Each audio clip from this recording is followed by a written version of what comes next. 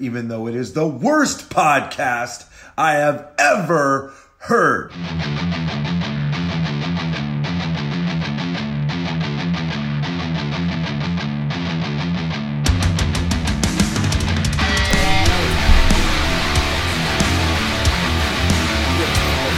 Not that complicated, Frankie. Listen, it's not that complicated. Listen. I'm already.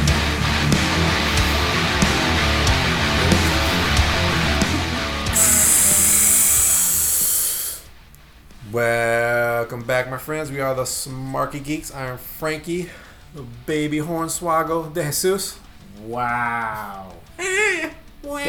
Don't get me started on that. When we get to the main event, don't get me started. I am John, prime, 100% prime grade, picture quality, restaurant quality, John Triano. Okay. I get it. Now I get it. Yeah. It took you a minute. Yeah, okay. Yeah. I'm really tired of that. And you're listening to episode 61. Contact information, as always, you can reach the show at www.thesmarkygeeks.com. Call hotline number at 347-SMARKY6 or 347-762-7596. Ask us a question, review, be part of the show. Subscribe to us on whatever podcast catcher you use. Just search the Smart Geeks or the Smarky Geeks, and we be the ones that show up. Subscribe to us on our Twitters at Smarky Geeks, at Frank De Jesus, at the John Triano. Subscribe to our Facebook group, which is my favorite place to be online. Subscribe to us on Instagram at the Smarky Geeks, and as always, let's get on with this show. Hey, nice. Yeah. Real quick, today is a very special day. Pourquoi? Very special. Pourquoi? The debut, the pro debut, 30 years ago today. Who debuted? Undertaker? The Gobbledygooker. Oh, the Gobbledygooker. I'm like, Yes. The 30 years ago today. Okay. The Gobbledygooker. Yeah. Actually, it might be Undertaker too. 30 years ago, I think it's Undertaker too. Yeah, see, I was right. There you were. That's how I was going with it. That is not what I was going with. See, yeah, step on my phone. So speaking of gimmicks, it's colder today now, man. The weather is crazy. You know? Yeah. Man, and I had to look for my jacket. Couldn't find my jacket. So you know what I did? What'd you do, Frankie? I went online to the smarkygeeks.com and clicked on the merch table tab and bought a sweatshirt. You know it wouldn't do you any good today, though, right? Probably not. But don't be like me and order yours today. So that way you have it when it's cold outside. You can order a sweatshirt, a zip-up hoodie, a hoodie, whatever you want, long sleeve tee, t-shirts, and masks for your social distancing pleasures. At the Smarky Geeks, click on the Smart Merch Table tab and go on. Live your life. Now with the show. Okay. So we real quick, we talked about this last week. I didn't post the polls yet, but I'm gonna start posting the polls. About where'd you go? Where'd you go with that? Where'd you go with that? Where'd you go with that? Anyway. I'm in the shadows here. I'm in the dark, man. Where'd you go with that? Posted polls. Stupid. So, as I'm trying to work through with a 10-year-old here, I'm 9. Stop it. we're going to be doing our best of show. Oh my God. It'll be the first episode of the new year, and I'm going to be posting polls just to get because we're going to do our own.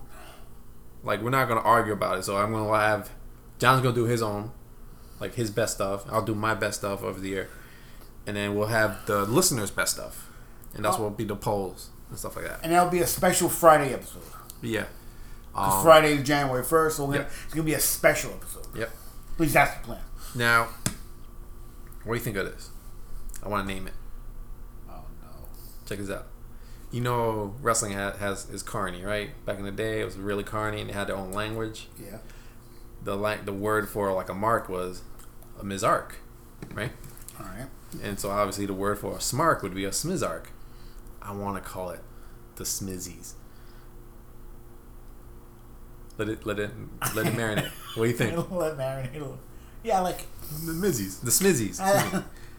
I let it marinate. I had to let it settle down a little bit. And I couldn't just say yes to it right away. I had to let it settle a little bit. That's just things. So, preliminary categories in our best ofs, and which will be also the categories I'll post as polls on our on our Facebook page are going to be obviously the best male wrestler of the year. I know some places don't do that, the gender split, but I want to make sure we get all like men in there and women in there, especially for representation. And then maybe I'm asking you now, what do you think? Like, we'll do a best of male, best of woman, and maybe a best of overall between those two. No, all right. So get the list real quick. So we're gonna do best wrestler of the year, male. No, do male wrestler of the year, female wrestler of the year. That's what I'm saying. Yeah, okay. Best male wrestler of the year, best female wrestler of the year, singles. Tag I think should be mixed because there's not a plethora of female tags out there right now.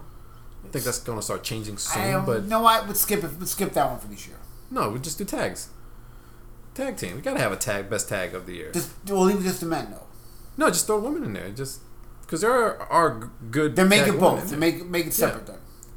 No, but there's male not tag enough. team of the year, female tag team of the year. But the females is just not enough. So yeah, that one should just be. But what I'm saying is, but even if we say we include the women, and we're both gonna pick men anyway. Like we're not gonna pick a woman tag team over a men tag team. So we'll have a woman that give them their own category. All right, so we'll split the women's out. You understand? Yeah, I see what you're saying. Yeah. Because it's like a foregone conclusion. If right. So male and female tag of the year. You're right. Split. We're gonna have match of the year. Now, should that be split as well? Female match of the year, male match of the year, or should it just be an overall match of the year? Split it. Because we're always gonna go with the male match of the year 9 times out of 10. Not always.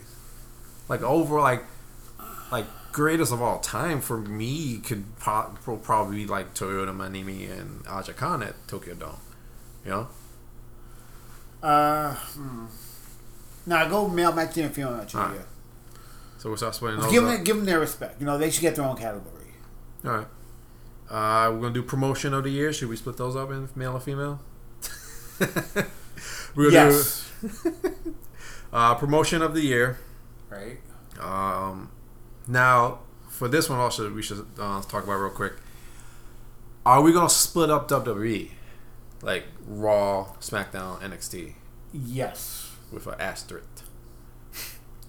No, what we should do is there should be Raw and SmackDown as one, NXT as one, and then go from there. NXT should be a separate promotion. It's a completely different show. Like, it doesn't even feel... If you didn't know that Vince McMahon owned WWE and they took the WWE logos out of it and just kept the product, you wouldn't know it was a WWE product. All right, so we'll keep that split. So it'll be WWE, NXT, AEW, Impact, Ring of Honor, MLW, yada yada. Yeah. Because it makes sense though. Like, because NXT doesn't even feel like you said it. It's an indie promotion with money. Yeah. For the most Which is not a bit. It's not a knock on them either. No. Because it's just run better. Feud of the year. Yeah, I can live with that. Promo of the year.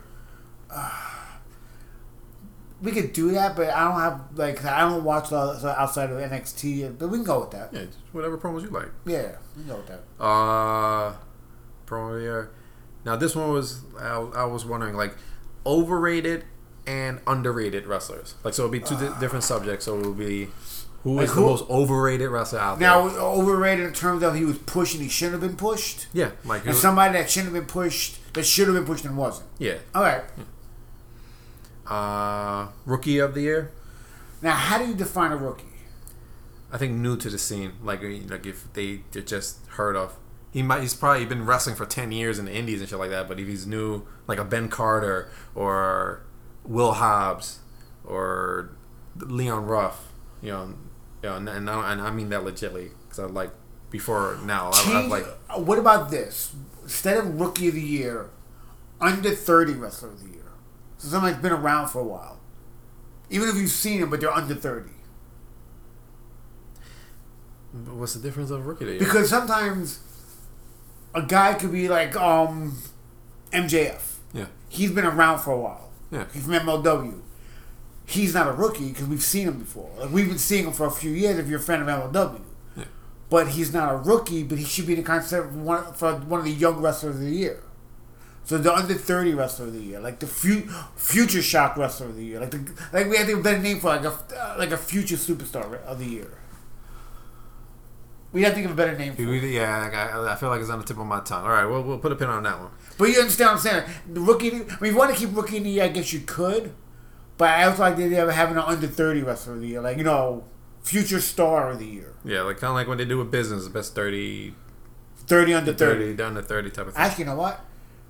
Best under 30. Maybe. This one I kind of agreed with the Booker of the Year thing. We're kind of doing without. Yeah, because when we get to promotion of the year, we can talk about that a little bit. Yeah. Who's where are they, like the promotion of the year? Let's say you pick AEW. Okay, AEW promotion of the year, but where they need help in their booking department. What you can include that in the conversation. Well, when I was saying Booker of the Year, I mean like based on the head bookers, and how they book their shows. Who was the best? Now you can go with promotion of the year and just go with that. Just put it in there. Yeah, I think so because. Yeah, I mean, I don't even know who books NXT. It's primarily the head booker is Trips. Right. He's the head booker, so he'll be the one who'll be receiving this reward, this smizzy. But my thing with Triple H, like at least because AEW's got so many different people booking for them. AEW, the head booker is Tony Khan. He's Right. the head booker. So if we decide to give it to AEW, he's the smizzy receiver. AEW, Tony Khan's the head booker. I think we skip that anyway. Okay. So that right there is the general idea of what we're going to do with our awards. I mean, we have more. I like tag team of the year. Yeah, we talked about that. Oh yeah, that's right. Yeah, the male and females. Remember, we decided to split them up. So that's the general idea. And I'll be posting polls later. Make sure you don't lie. Nah, it's ready. You got out your system? Yeah. And then also we're going to do our own Smarky Geeks Hall of Fame. I think that should just be the name. Smarky Geeks Hall of Fame. Yeah. Let's come up with something better. And do you want to announce our inductees? That way they don't vote on it. You do yours first. My inductees are going to be Eddie Guerrero. All right, good choice. And Manimi Toyota. Those are my first two inductees. And now how many are we gonna have total for the first year? For the first year, it's going to be 5 in total. It's going to be 2 from me, 2 from you, and then 1 from the listeners. Because I'm going to put a whole list. Okay. That's why I want to announce what our... Right. So they don't vote on them. I'm going to put a whole list, and I'm going to leave it open so people can add other wrestlers if they want. And then people just come vote on it. And Right. Leave the list up there for as long as possible so that everyone can get their vote in. We should put it up this weekend. Yeah. And leave it up till like the night, like right before we record the show. Yeah. And I'll keep bumping it up so people. Now, what do we do if there's a tie? Then it's a tie. They get in. All right. Those two get in. All right. So Eddie Guerrero and Manimi Toyota are going to be my first 2 picks. These are buy-ins. They're for the inaugural Smarky Geeks Hall of Fame. These are getting in. What are your? Rowdy Roddy Piper and the Road Warriors. Yep, great picks. Piper was on my short list when I was trying to think of mine. But yeah, definitely. And we'll explain the night we formally induct them why we chose them. Yep, we're gonna save that. The whole, maybe not a whole historical, but we'll do our they're the greatest hits and all that stuff. Right. On all these guys. And it can't be just because we like them. No, it's gotta be a real reason. Yeah. Why they deserve it. Why you feel that they made wrestling the business better and stuff like that. And then whoever the audience picks, the listeners pick, we'll explain it for them. And we'll let them put their own reasons as well on the poll and stuff like that. So yeah, so that's the Smizzies and the Smarky Geeks Hall of Fame coming up soon.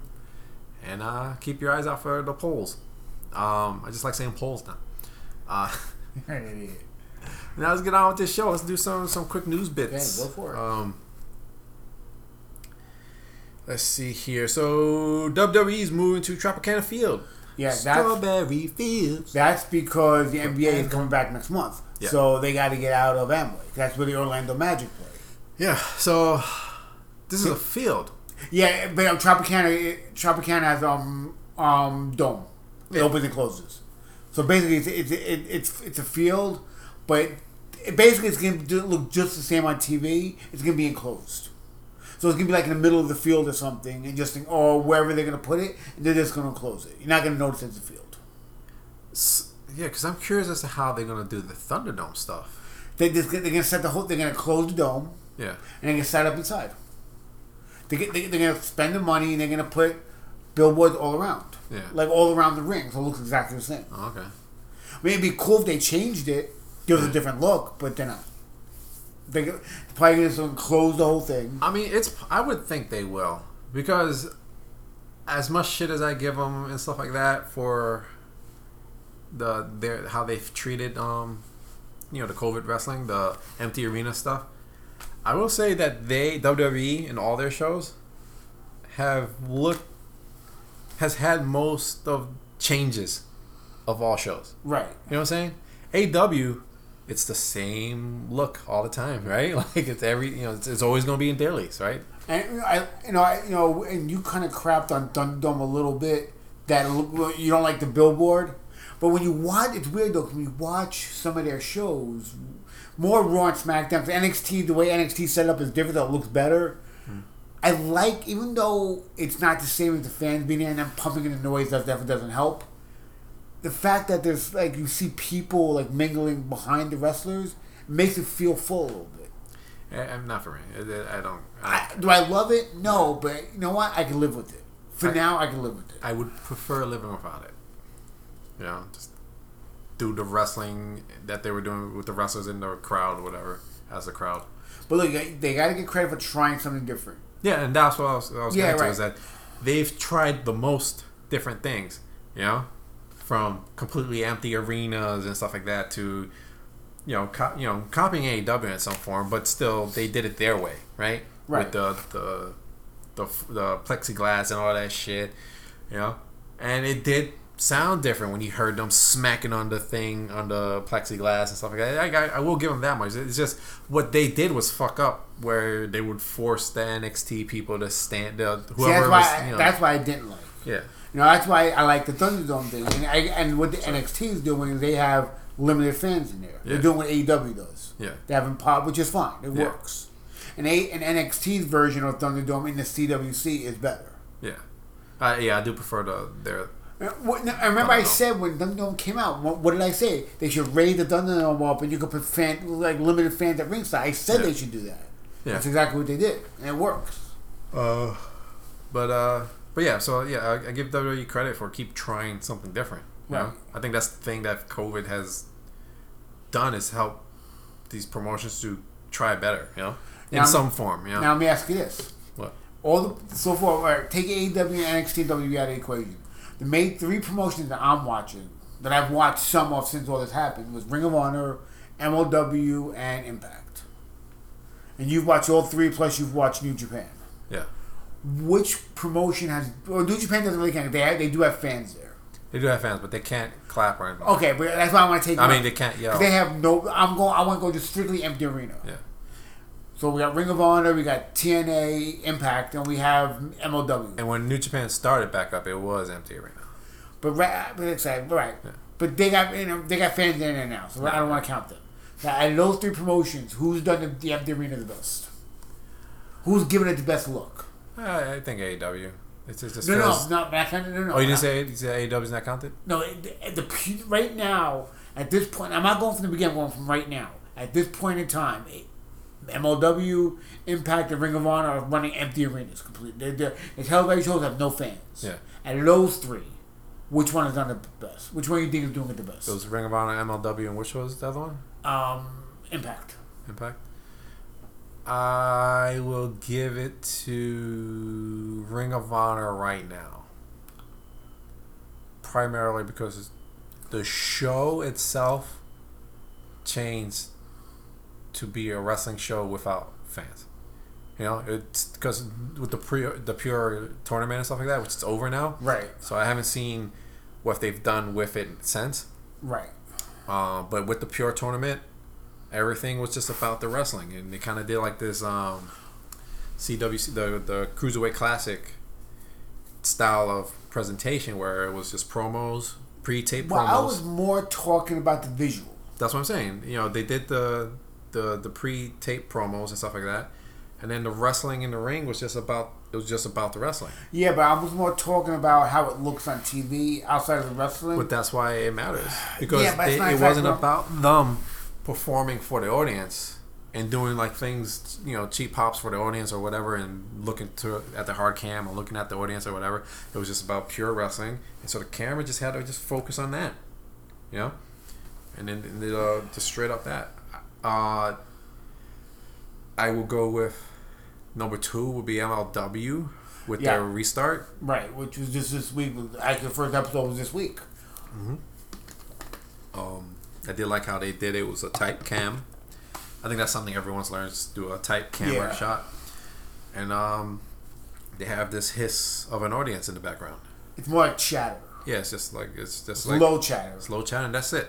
They don't go extra with it. There's no "this is awesome," no extra cheering or anything like that. It's just enough it's so just you that know crowd. that, so it's not dead silent. Exactly, it just hides that static silence or whatever, you know. And I like that. I was appreciating that, you know. And then Impact is fine, but their problem is that they do the tight shot, and everything's blacked out, which is cool. But then they have the wrestlers kind of performing to the audience for the most part, you know. And I'm like, don't do that. Don't ask for a clap. Don't have the wrestlers come out and do like a weird entrance where they come out and, you know, where they're trying to present themselves to an audience that's not there, you know? Yeah, just have them run out. NXT did that early on. Yeah. You know, when they were performing for a crowd. Yeah. But, you know, they worked around. Even now, it doesn't make a difference. It doesn't matter. They have sort of a crowd. But even before they started getting people back, they kind of worked past it, where they weren't doing that anymore. I think one of my biggest complaints about the empty arena stuff early on was that you could hear the chatter in the ring with the two wrestlers, like the smack talking. And I think that screwed it up even more for me because it made the lack of a crowd more noticeable. So they stopped doing that. That's another thing they stopped doing. Yeah. I think all promotions were doing that early on during the with no fans in it. You know, AEW set the bar. Like, AEW, like, this is how you have to do the empty arena stuff, and everybody else followed them. Yeah, which is fine. I mean, Tony Khan gives credit to the Late Show, one of those shows, where I think it's the one with Jimmy Fallon. All right, because he did that. He took their staff and put them in an audience, right? And he just performed to his staff, you know, and he saw that and he decided to do the same thing, according to Tony Khan. Well, I think I don't know if I mentioned on this show or the other show, what Saturday Night Live does, they have crowds. They have a limited amount of people there. Yeah. But according to New York law, you can't have people in the building. You can only have employees in the building. So what they do, they paid everybody there $100 and put them on payroll. Nice. So they can have the fans there. They were real fans. They get paid $100 to watch Saturday Night Live. There is nothing wrong with that. That is really cool. But that's what Saturday Night. That's what NBC did. Yeah. So they can get crowds. They can get audience in. Yeah. Some of the football teams around the country, a couple of them, are allowing 25% capacity. Still weird watching football, but they're doing it. When the NBA comes back, they're going to do something similar. They might even set up in pods. NBA might do that. Yeah. So, AEW set the tone for how sports entertainment and sports are going to handle low crowds or limited crowds. I think for AEW's what helped them, even though they were in the same place every week for months, since the whole thing started. Oh, except for that when they were in Georgia. I actually liked the Georgia ones. I remember. I think they were really cool. They felt very indie. But when they went to Daly's place, the thing that I did love was, not now because everything gets darker early, but they had that awesome background. Yeah. Where you saw you don't see the sunset or anything like that, but you see the sky just change colors as the show went on, you know? See, my one problem with the Thunderdome, what went on with AEW, I mean, it's not a problem, but if they ever get Florida's known for its rain. They can close it up. Oh, that does close? Yeah, because remember last week they had the hurricane that went through there? Yeah. They close it up. They put stuff over it. It's like a whole closed thing now. But it's not a retractable. What I'm saying is, it's not a retract. They cover it up. It's not a retractable though. So if they get a really bad storm in the middle of a show, they're not gonna have time to. I don't know. It looks because if you look at it, it looks like it's just closed up. They got lights up in there and everything. Yeah, but I don't think it's retractable though. I think it's partially covered. I gotta look it up. I don't think it's retractable. Yeah, like Tropicana Field is completely closed, so it looks like an arena, like an indoor arena. Yeah, we'll look it up. I think it is. I don't think it does. I think it is because they're closed up. We'll look it up. Yeah. Kevin Kelly. So anyway, we're watching Survivor Series 1997. Yeah. When we picked it, I didn't realize it's the Montreal Screwjob episode. Yeah. And I saw the America Online thing. I was like, oh wow. AOL. Dun, dun. All right. Actually, we're gonna be turning this off in a couple minutes. So watch Survivor Series. Oh, that's right. So all right. So WWE and Tropicana Field, good for them.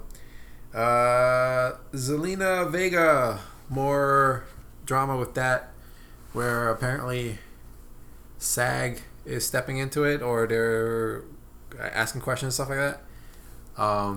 Or SAG AFTRA, whatever it's called, and so they're going to be talking with people. I guess also talking with Andrew Yang and stuff like that to find out what they can get. Because I believe a lot of wrestlers are in SAG. Only the ones that have done TVs and movies. Yeah, obviously, yeah. But I'm saying, but if you've never done stuff like that, like actual, not like wrestling, like TVs and movies, you're not in it. Right. What I'm saying, this is a door opening, or at least a conversation opening of possibly getting some type of actors union going on with wrestling. You know? Right. Which could be big. I doubt it's going to happen. I really do. But Andrew Yang is all up in this. The SAG guys are all up in this now. So there's getting people's faces about it. Zelina Vega might have opened up a Pandora's box. Real quick. So the Daly's Place.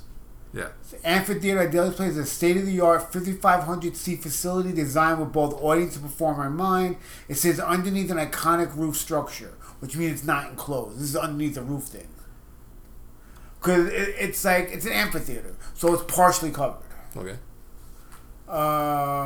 Creating a one-of-a-kind outdoor concert atmosphere that's once both intimate and epic.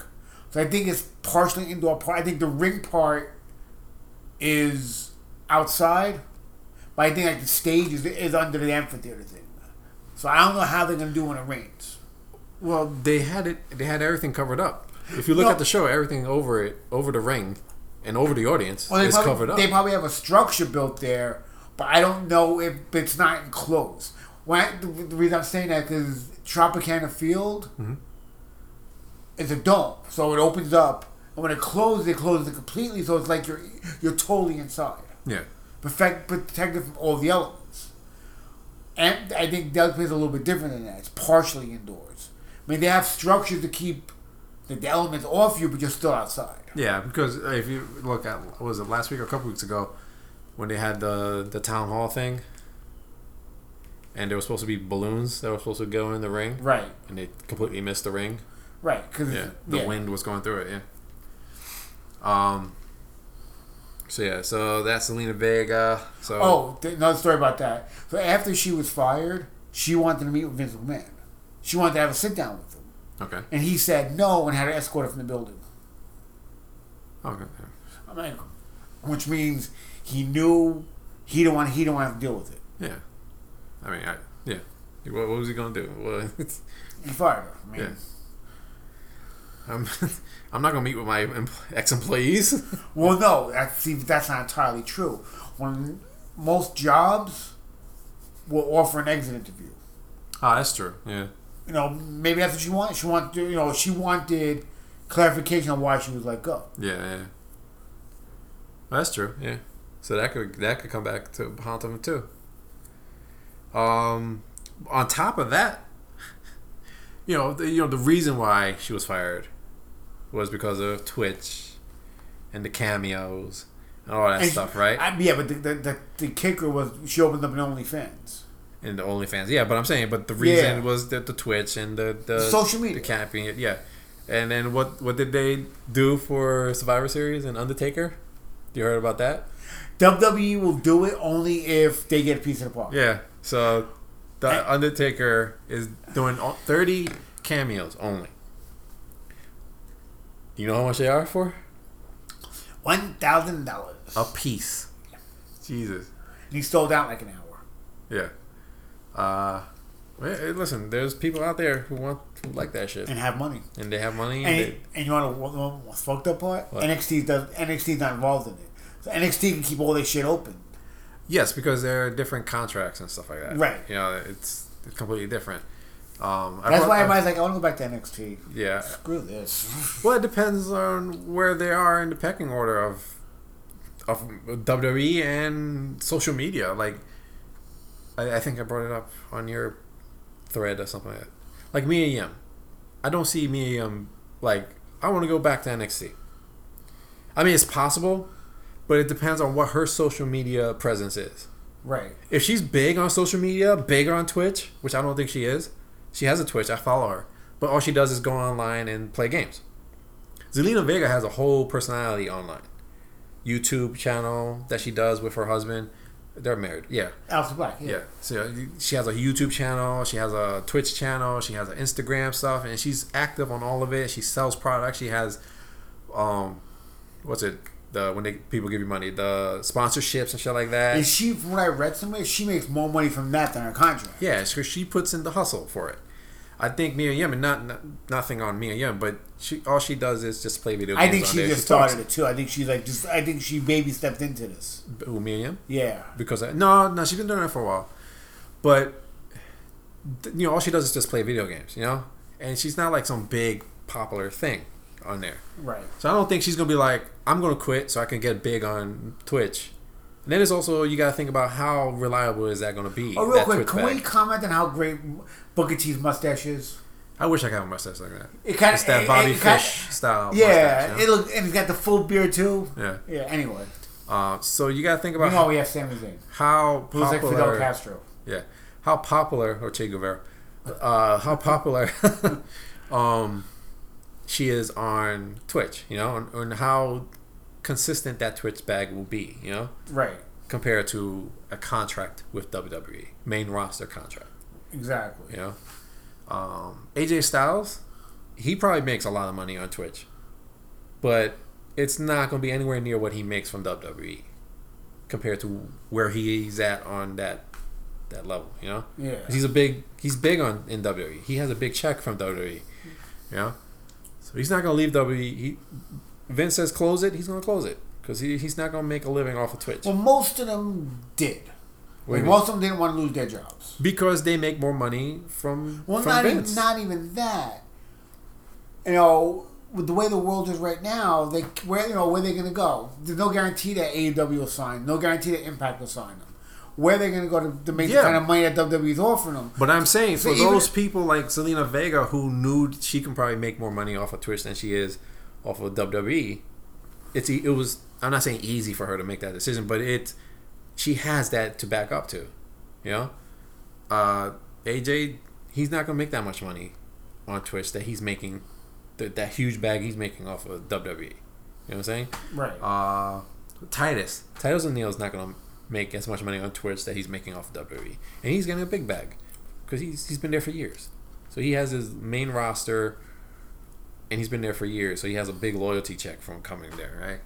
So those guys are not going to leave to go to Twitch, like Zelina Vega did. it's just the bag is not gonna be as much as it is that they get from the millions or whatever that they get from WWE. Right. You know, and I'm not saying it was an easy decision for Zelina. I would assume it was a hard decision for her to make. Regardless. To open up the OnlyFans? OnlyFans to leave and stuff like that. She's fighting for. She got fired. I know, but you gotta assume that she knew where it was gonna go once she did the things that she decided to do. Yeah, she knew what was gonna happen. She made that decision, and good for her. She's fighting for herself and her rights and all that stuff. And I think she's opening up a bag that should be open. That should be discussed. Now the only problem is because we both know that Vince is petty as fuck. Is there going to be any blowback to House of Black? Man, I mean that might be one of the reasons. Do you think he's going to go through tables every week? But that would be one of the reasons why he wanted to go to NXT, because he'd be safe. Like he would get pushed there. He might get knocked back down the pecking order because of this. I think it's possible. I think also he wants to go to NXT because the contract is different, right? So he would be allowed to do the Twitch and all that stuff. Well, not only that, I think it's more than. It might be more than that. There might just be I'll be featured more instead of being like a sideshow character.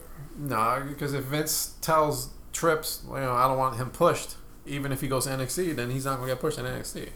Remember, NXT is WWE, no matter what. And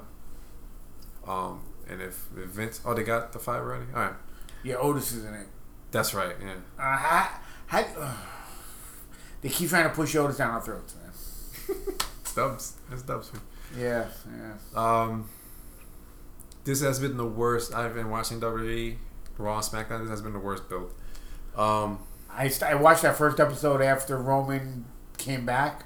I stopped watching it. Like I can't. SmackDown has been decent, but still.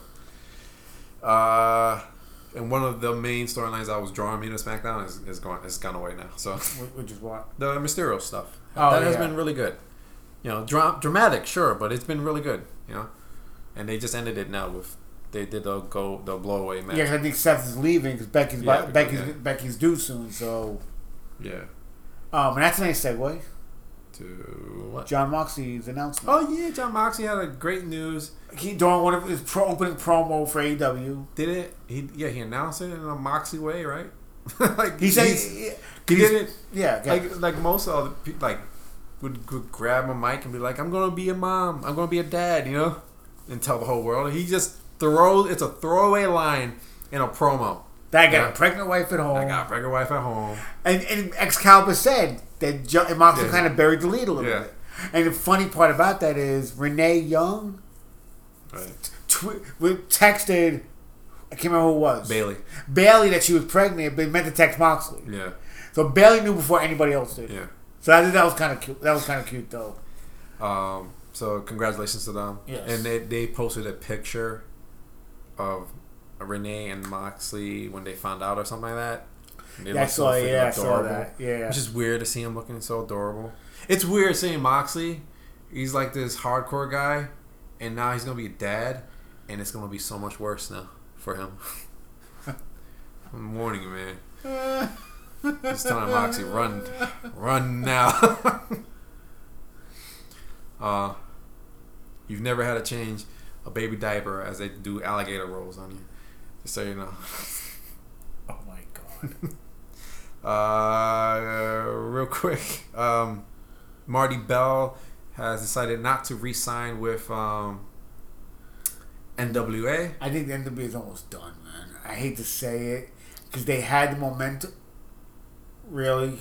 It's probably Gulak in there. Probably. We watched the Gobbledygooker pin R-Truth to win the 24/7 belt. Yeah. Please take the mask off. Oh. He tripped. And he's going to win it right back. Just give us a second, please. Oh, no. Yeah. This shoe came up. Anyway. We're just watching this like this is the fuck. I love the 24/7 time when it first started. I thought it was really cool. I hated it from jump. Told you. And he decided to just keep it going. It's a dumb joke that they got to keep going. Anyway. So yeah, NWA. You were saying? Yeah, NWA had its momentum with their weekly show. The pandemic and everything pretty much ended that. Obviously because they can't put on shows and stuff like that. But I do think, they have to let the talent go, right? If they're not going to do shows. But I do think they've made good deals outside of themselves, like with AEW, where the title's going to be featured on AEW for a while. Thunder Rosa's there for a while until 2021, where she decides to go from there. It's up to her. No, but what about they're still defending the NWA World Title Tag Titles at those weekly shows they're doing. Yeah, and also the women's title there at the UWN stuff on pay-per-view, those cheap pay-per-views. So they have their presence is out there and they're keeping it out there. So I do think he's making good deals to keep the name out there. And I think the NWA has always, I don't know, because I'm not a wrestler, I'm not in that world, but I gotta think that they try their best to be like good to their talent. Because you remember when the COVID stuff started, their contracts were up, and they re-signed 95% of all their talents. Right. At the same time, offering them less. So that has to say something for NWA, and the fact that they were able to sign all their talents, or all that talent back, it's just now I guess the contracts are getting up again. They gotta work now, So I think it's just them. And now like that we see all these, you saw Thunder Rosa go to AEW for a while, and she's still there now and doing other programs. We'll talk about that later. You got Serena Deeb with the title. And Deeb was with NWA for a while. Allison Kay appears on AEW. I think they're trying to make whoever I think they are the ones probably making those deals with AEW to get that talent over there. Right. So it's not their fault that they can't wrestle for NWA.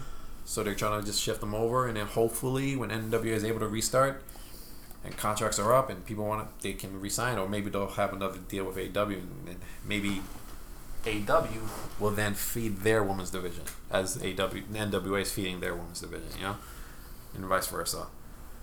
But I think they'll be safe. I think they're going to survive it, with the deals that they've been making.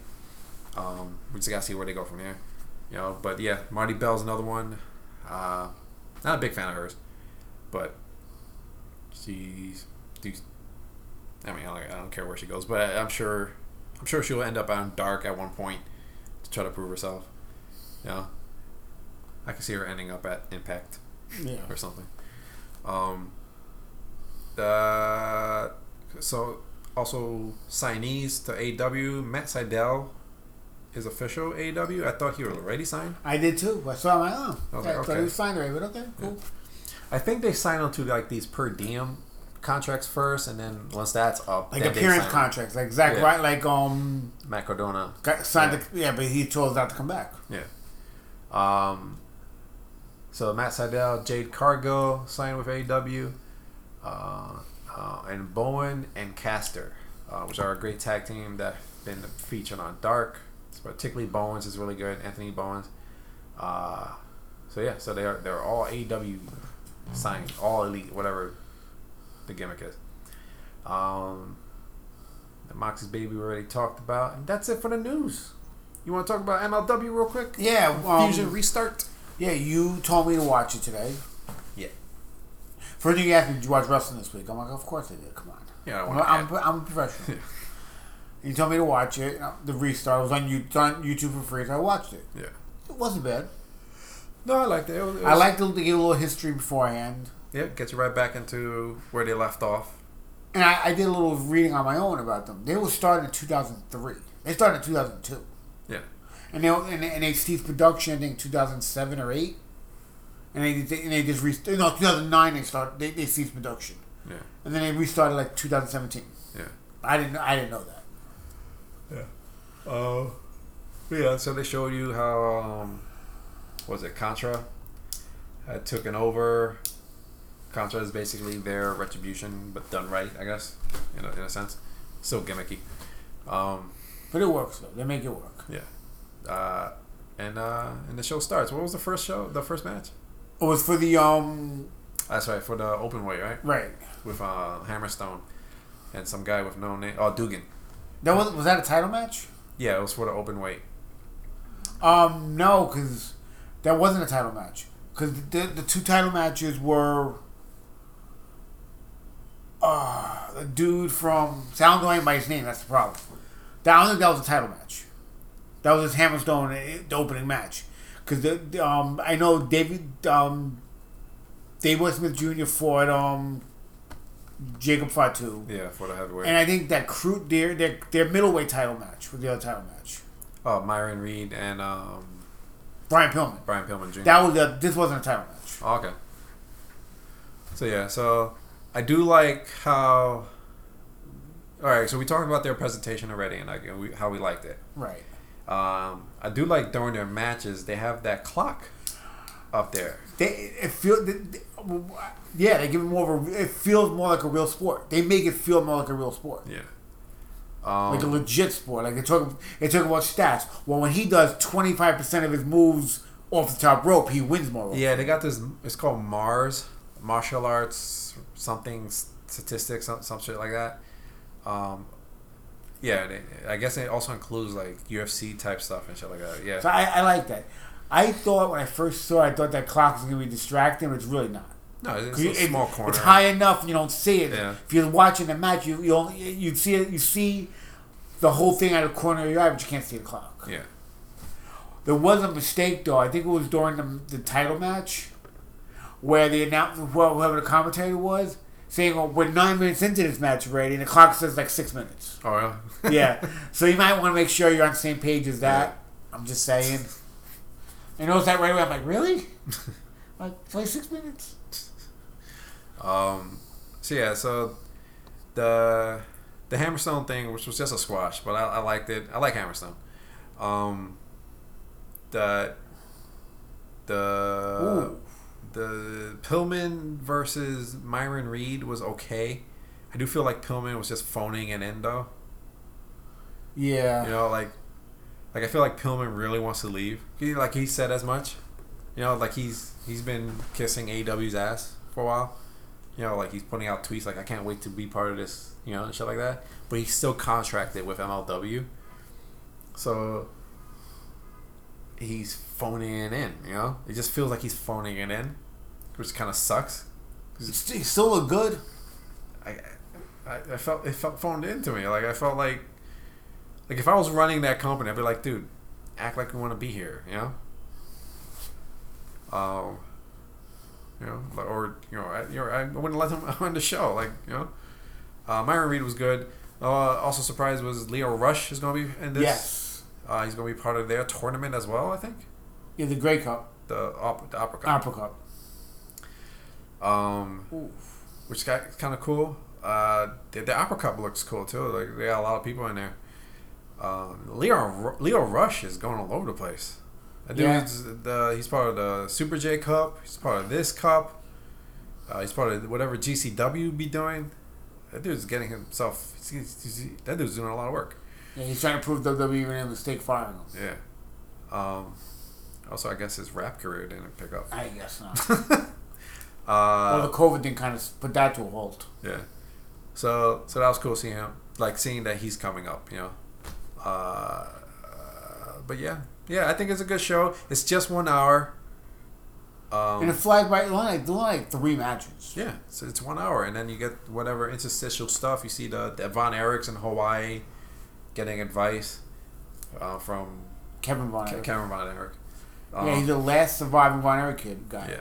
All the brothers, he had like 4 brothers. They all died. Yeah. Not that. I think they did a Dark Side of the Ring thing about them. Yeah. Yeah, I think it was one of the first ones. Yeah, from the first season. Yeah.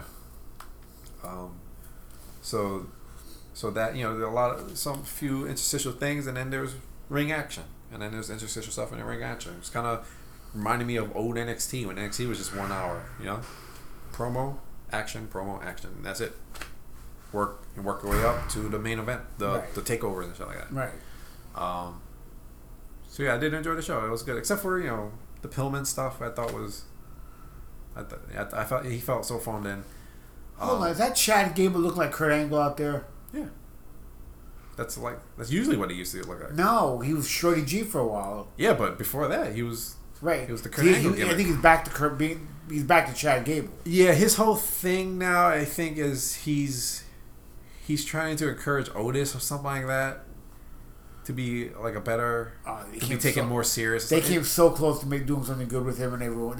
They put him with Otis, they just ruined it. Anyway, to be the new heavy machinery. Anyway, listen, what else are you gonna do with Otis? Otis is not gonna be a single star, so he's gonna be part of some tag team again. He's a comedy act. That's fine. I can live with him being as a comedy act. Just don't push him as a serious challenge into a title. So let's get to the main event. All right. You ready? Yeah. Let's do this. This is the Wednesday Night Smarks, where we review AEW against and AEW and NXT against each other. Just keep in mind, it's just our opinions, and if you don't like it, you're wrong. Go fuck yourselves. Oh. And on with the show, and please buy merch from our merch table. Yeah, please. After we told you to go fuck yourselves. Yeah. But yeah, so let's talk about this week. As always, we start with the ratings, and it was a good week for AEW. They got a .37 in the demo, making them 7th for the night. Being beaten by 3 segments of the NWA draft and some news. NBA. What is that? You said NWA. I'm sorry, and the NBA. I almost did it again. Well, I watched the first hour of the draft, first half hour maybe, and then I turned it off. Yeah, it's a draft. I don't know. Well, I love watching draft. I can't never get into that, but people do love it. That draft, because it was different this year. Yeah. Usually it's done with people there. Everything was virtual this year. Yeah, so. Well, the NBA was. I think a lot of people watched. I'm sorry to cut it off. That's all right. I think a lot of people watched it because if you follow the NBA has been a madhouse since Monday. Yeah. Trades, because the NBA couldn't start signing players till Friday, but there've been a crazy number of trades. Yeah. Like superstars moving, and and so people wonder what are these teams gonna do with their draft picks. There was rumors what Minnesota was gonna do with the number 1 pick. Were they gonna get a superstar for the number 1 pick? Golden State number 2. They're going to get a superstar. There was a lot of intrigue in the draft of what teams are going to do with these picks. Were they going to trade them or not? So a lot of people watched it for that. Yeah. So they had 3 segments. I think I can guess who's going to win this. Probably. All right. So you had 3 segments in the draft in the top 5.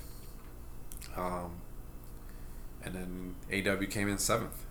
So that's kind of cool. They were kind of in the top 5 if you consider the draft as one, right? Right. Technically. And they got 850,000 viewership. NXT did not do so good. Still, they scored a .14. They didn't rank in the top 50. I think they came 56 or some such, getting 638 viewership. So that was bad. Yeah. And it's WWE. They don't push NXT as a proper brand. And until they start doing that, this is what we're going to see. Until they start treating it like a real brand. Yeah. It's an afterthought. Yeah, it is. Even they're not included in the Survivor Series. Yeah. Like Vince not even pushing them anymore at all. Yeah. And for me, I'm not gonna say NXT was better than AEW. I enjoyed AEW more this week, but for me, and a little preview. It was hard to pick. I will get it. We'll get into it later after we do the thing. But it was like the first half hour to 40 minutes of NXT. It was horrible. Hated. Yeah, it was horrible. But I'll say this: match wise, NXT owned for the majority. Yeah, I agree with that. Yeah. But I think what ruined NXT for me was that, which I'll get into, was that opening segment. A couple of things at the beginning ruined it. Yeah, we'll get into but, that second. But for the most part, NXT does do solid shows every week. In-ring stuff. The problem is because they're not booked, WWE doesn't promote them as anything, and they're an afterthought, their ratings are going to suck every week. Yeah. And I mean, it's also, some of it is what they do with the show itself, like, we'll get into it later, the Leo and Rush stuff, or look how that's also part main roster, but called it. Yeah, but what they did with Rhea Ripley. Oh, surprise! Yeah. No shit. Maybe that'll be a program. But what they did with Rhea Ripley, they completely fucked her up. Yeah, but you know what? She's going to we'll preview it. She's going to the main roster probably, Raw, SmackDown. And it's just, but that match with Shirai, I'll say now, that was a match of the night. Yeah, that we'll get into that later. But look at that. Like last year, or at this moment when she won the title against Shayna Baszler, that was NXT's highest rating. Right. And I think that night they beat AEW in the viewership and stuff like that. That was a big night for them. That was their highest rated number, and it was Rhea Ripley, Shayna Baszler at the main event, and when she won the title, and that was she was a big fucking star. Flash forward to now, NXT scoring I think this was their second lowest number that they scored. Yeah. And it was Rhea Ripley at the main event with Io Shirai. And Io Shirai is a ratings mover for them. Right. And that just shows how they fucked her up. Well, that's part not of it. Not NXT, I'm just saying WWE as a whole fucked that's up. That's part of it. Again, part of it is them not pushing NXT, not making you give a shit to watch NXT. Yeah. Unless you're an NXT fan watching NXT and you know about it, you don't give a shit about NXT. And they don't push the brand at all, so people aren't watching. The casual fans aren't watching because WWE doesn't push it. WWE doesn't give it any kind of rub. Say, you should watch NXT. NXT is a great show. What they're doing next week, Kevin Owens on TV, he's going to be doing commentary next week. Yeah. Maybe that'll help a little bit. I doubt it. But the thing is WWE is mainly like held together with their over 50s, right? Right. Like that's their main thing.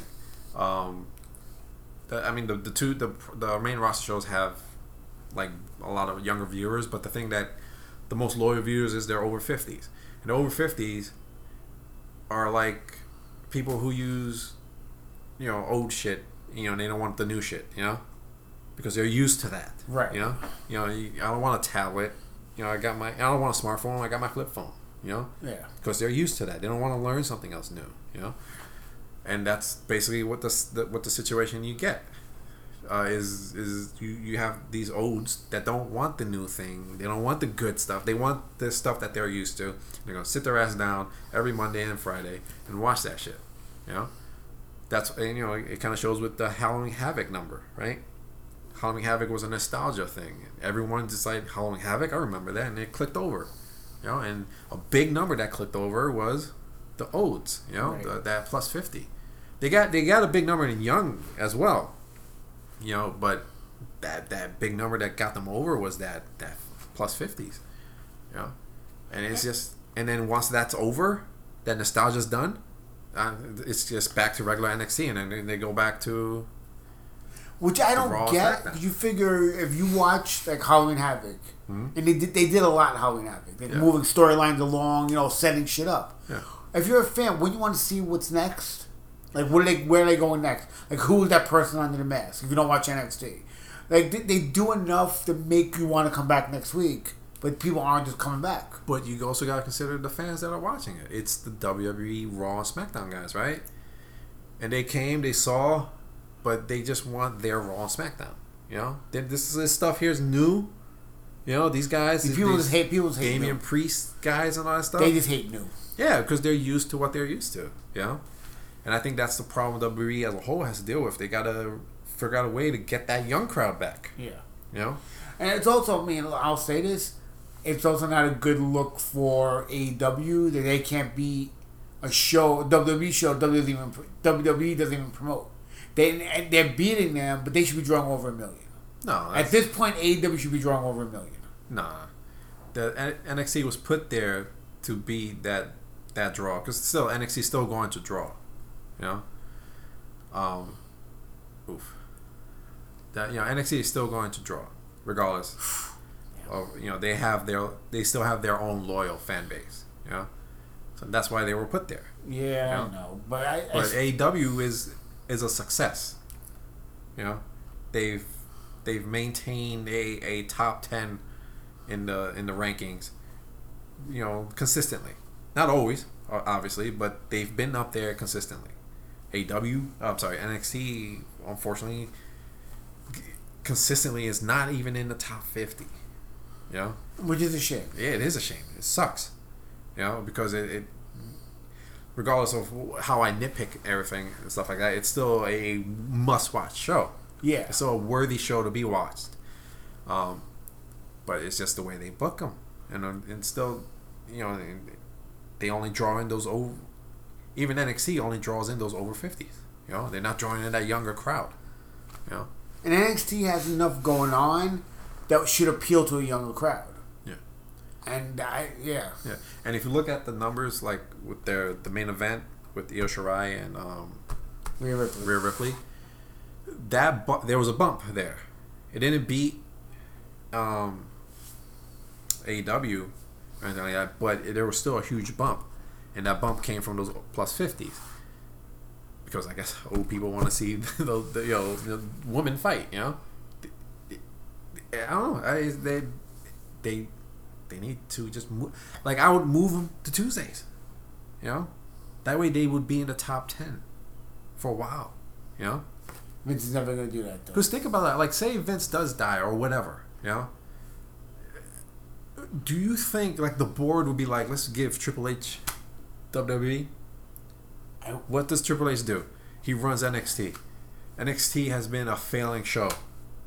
You know, ratings-wise, you know, not quality. But, you know, it has been a failing show. Has hardly ever been in the top 10. Yeah, but, you know, I'm sure that the board of directors, like, their board, knows they don't know shit about wrestling, though. Yeah, but I'm sure they have people that do know about wrestling. Not the board. No, the board is just business. They don't know shit. That's why they keep giving Vince more money and shit like that. You know? Their shareholders and shit like that. So the board is not... They're going to look at Triple H and be like, you've been running a show that hasn't even clocked into the top 50 on most months. Or most weeks, rather. And why would we give you... You know what I'm saying? Like, it's a failing show. You know? Yeah, I mean, it's making him look bad. Yeah, it makes him look back. So why would they give him the opportunity to be in charge of everything? You know. If Triple H could kind of like, you know what? Fine, go put me on Tuesdays for 6 months, and I'll show you what kind of numbers I can pull in. If he does that and pulls in great numbers in 6 months, then we find out the problem wasn't the show; it was where it was. Yeah, but I don't think that's what they would do. Like, let's give him an opportunity. You know, you've had this opportunity with NXT. You know. And it's thinking that NXT is a great show. Yeah. We keep saying that, but it is. But yeah, so, I mean, that's the main takeaway. I mean, AEW's been doing good. They're nipping at the heels of Raw and SmackDown. So that's continuing to become a big conversation piece.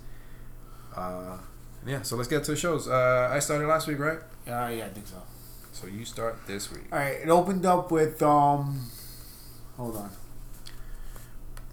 Rematch Johnny Gargano versus Leon Ruff for the North American title. Yeah. And I gotta say, Leon Ruff looked really good. Like, dude's talented. Yeah, I've been saying that since the COVID era started, because he was one of their jobber guys that they would bring in. Right. And he was one of carrying Cross's first victims. Yeah, and like, he would come in always. He jobbed to, I think, Bronson Reed at one point. Yeah. He jobbed to everyone. That was his job. To job, and it was great because the dude can sell. Yeah, and you got to be a talent in order to sell that good. And that was one thing I always noted about the whole COVID era, was that AEW and NXT had these guys in this jobber tier or whatever that were fucking awesome, like Lee Johnson and shit like that. And they were doing like these awesome sells. Leon Ruff was one of those standout guys. And I was glad when they finally announced that he signed. I was like, all right, good for him. Yeah, this match was really good. Yeah. Like in a bubble, I went 3.5 on it. In a bubble, I didn't like I didn't like the ending originally. Like the Priest came out. The whole thing, I hated it. Yeah. But no, I'll explain why it didn't bother me later. Priest came out and punched Leon Ruff, getting him disqualified, so he would keep the title. Yeah. It was Priest fucking with Johnny Gargano. I hated it. I hated it when I saw. I'm like, really? That's what they did? Really? But again, in a bubble, 3.5 is what I give it. It was a great match. Leon Ruff's got fucking talent. Yeah. And he was quick. And I would like to see him, once he's done with this program, get involved in the cruiserweight division. Like going for a cruiserweight belt. I think that would be great. Yeah, like him in the cruiserweight division. I'm sure it'd be fine, yeah. So next up we had Loomis versus Cameron Grimes in a blindfold match. Okay, go back. Leon Ruff, the stuff. Yeah, I didn't like it. 2 3/4 I give it is just the title's on a joke, and he still came off as a joke, right? You know, and I didn't like that. And then like the whole thing with Damian Priest coming out, like shouldn't they like disqualified Leon Ruff right there as soon as Priest grabbed him out, you know? And then, but that would have given, I guess, Ruff the L or whatever. But so I didn't like that, you know. And the whole idea, I did love Priest's T-shirt. Had that weird Puerto Rican neon lights T-shirt. That was cool. But yeah, it's just like everything. Like the title is on a joke. Like they don't care. Like that's the main thing that bothers me about it. Like they're not taking the North American title seriously. It's basically, and it kind of more so later on, but it's kind of like the 24/7 title, you know. I'm hoping they move past that once this storyline is done. Like once they're done with this, they put on somebody seriously and they bring it back. I think that's gonna happen. I think what they're doing with now is horrible. But I don't think this is gonna last. I don't think it's gonna be a joke title all the time. Well, no, it's just for the storyline. But still, that affects it in the long run, you know. But yeah, good. So next up we had Dexter Loomis and Cameron Grimes in a blindfold match. I went 1. It was so bad. This was horrible. It was garbage. It was. Like they put the mask, they put the blindfold on Loomis. And I called it last week. Cameron Grimes. And Loomis didn't move and Grimes kept missing. Well, because because he's well, you mean like when he still had the mask on, Grimes? Yeah. He didn't miss the ref, but yeah, I called this last week when he attacked. I was like, oh, we're gonna have a blindfold match next week, and then they announced it. I was like, oh wow, a blindfold match now. Yeah, so I'm not gonna talk about it anymore. I gave it 1. That's it. I don't care. It sucks because Dex Loomis is really talented. He just stuck with his character, and Cameron Grimes is really good too, and he stuck with his character too. Yeah, this was part of that half hour to 40 minutes that I didn't like of this show. Yeah, you know, so basically what happened was he beat up the ref, the zombie ref guy, and then took off his mask. I like how they keep making the referee for his matches a zombie ref too. Yeah, like they're doing it on purpose. They're doing it on purpose at this point, just to fuck with him. So he takes off the mask and he notices that Loomis still has his mask, and then he proceeds to tippy toe, to creep up on him. And then he still misses because Loomis is unnatural. Yeah. He's not human, so he could see him or feel him coming and stuff like that. And then the fight doesn't even end. Like it doesn't even. They take off the mask and then he chases the referee Loomis didn't out. see it. The referee was knocked out. Yes. All right, can we move past this, please? Because this I didn't watch this. I left it on. Yeah. But I didn't watch it. Yeah. It was horrible. So next we have Priest. This is what I was talking about, Damian Priest.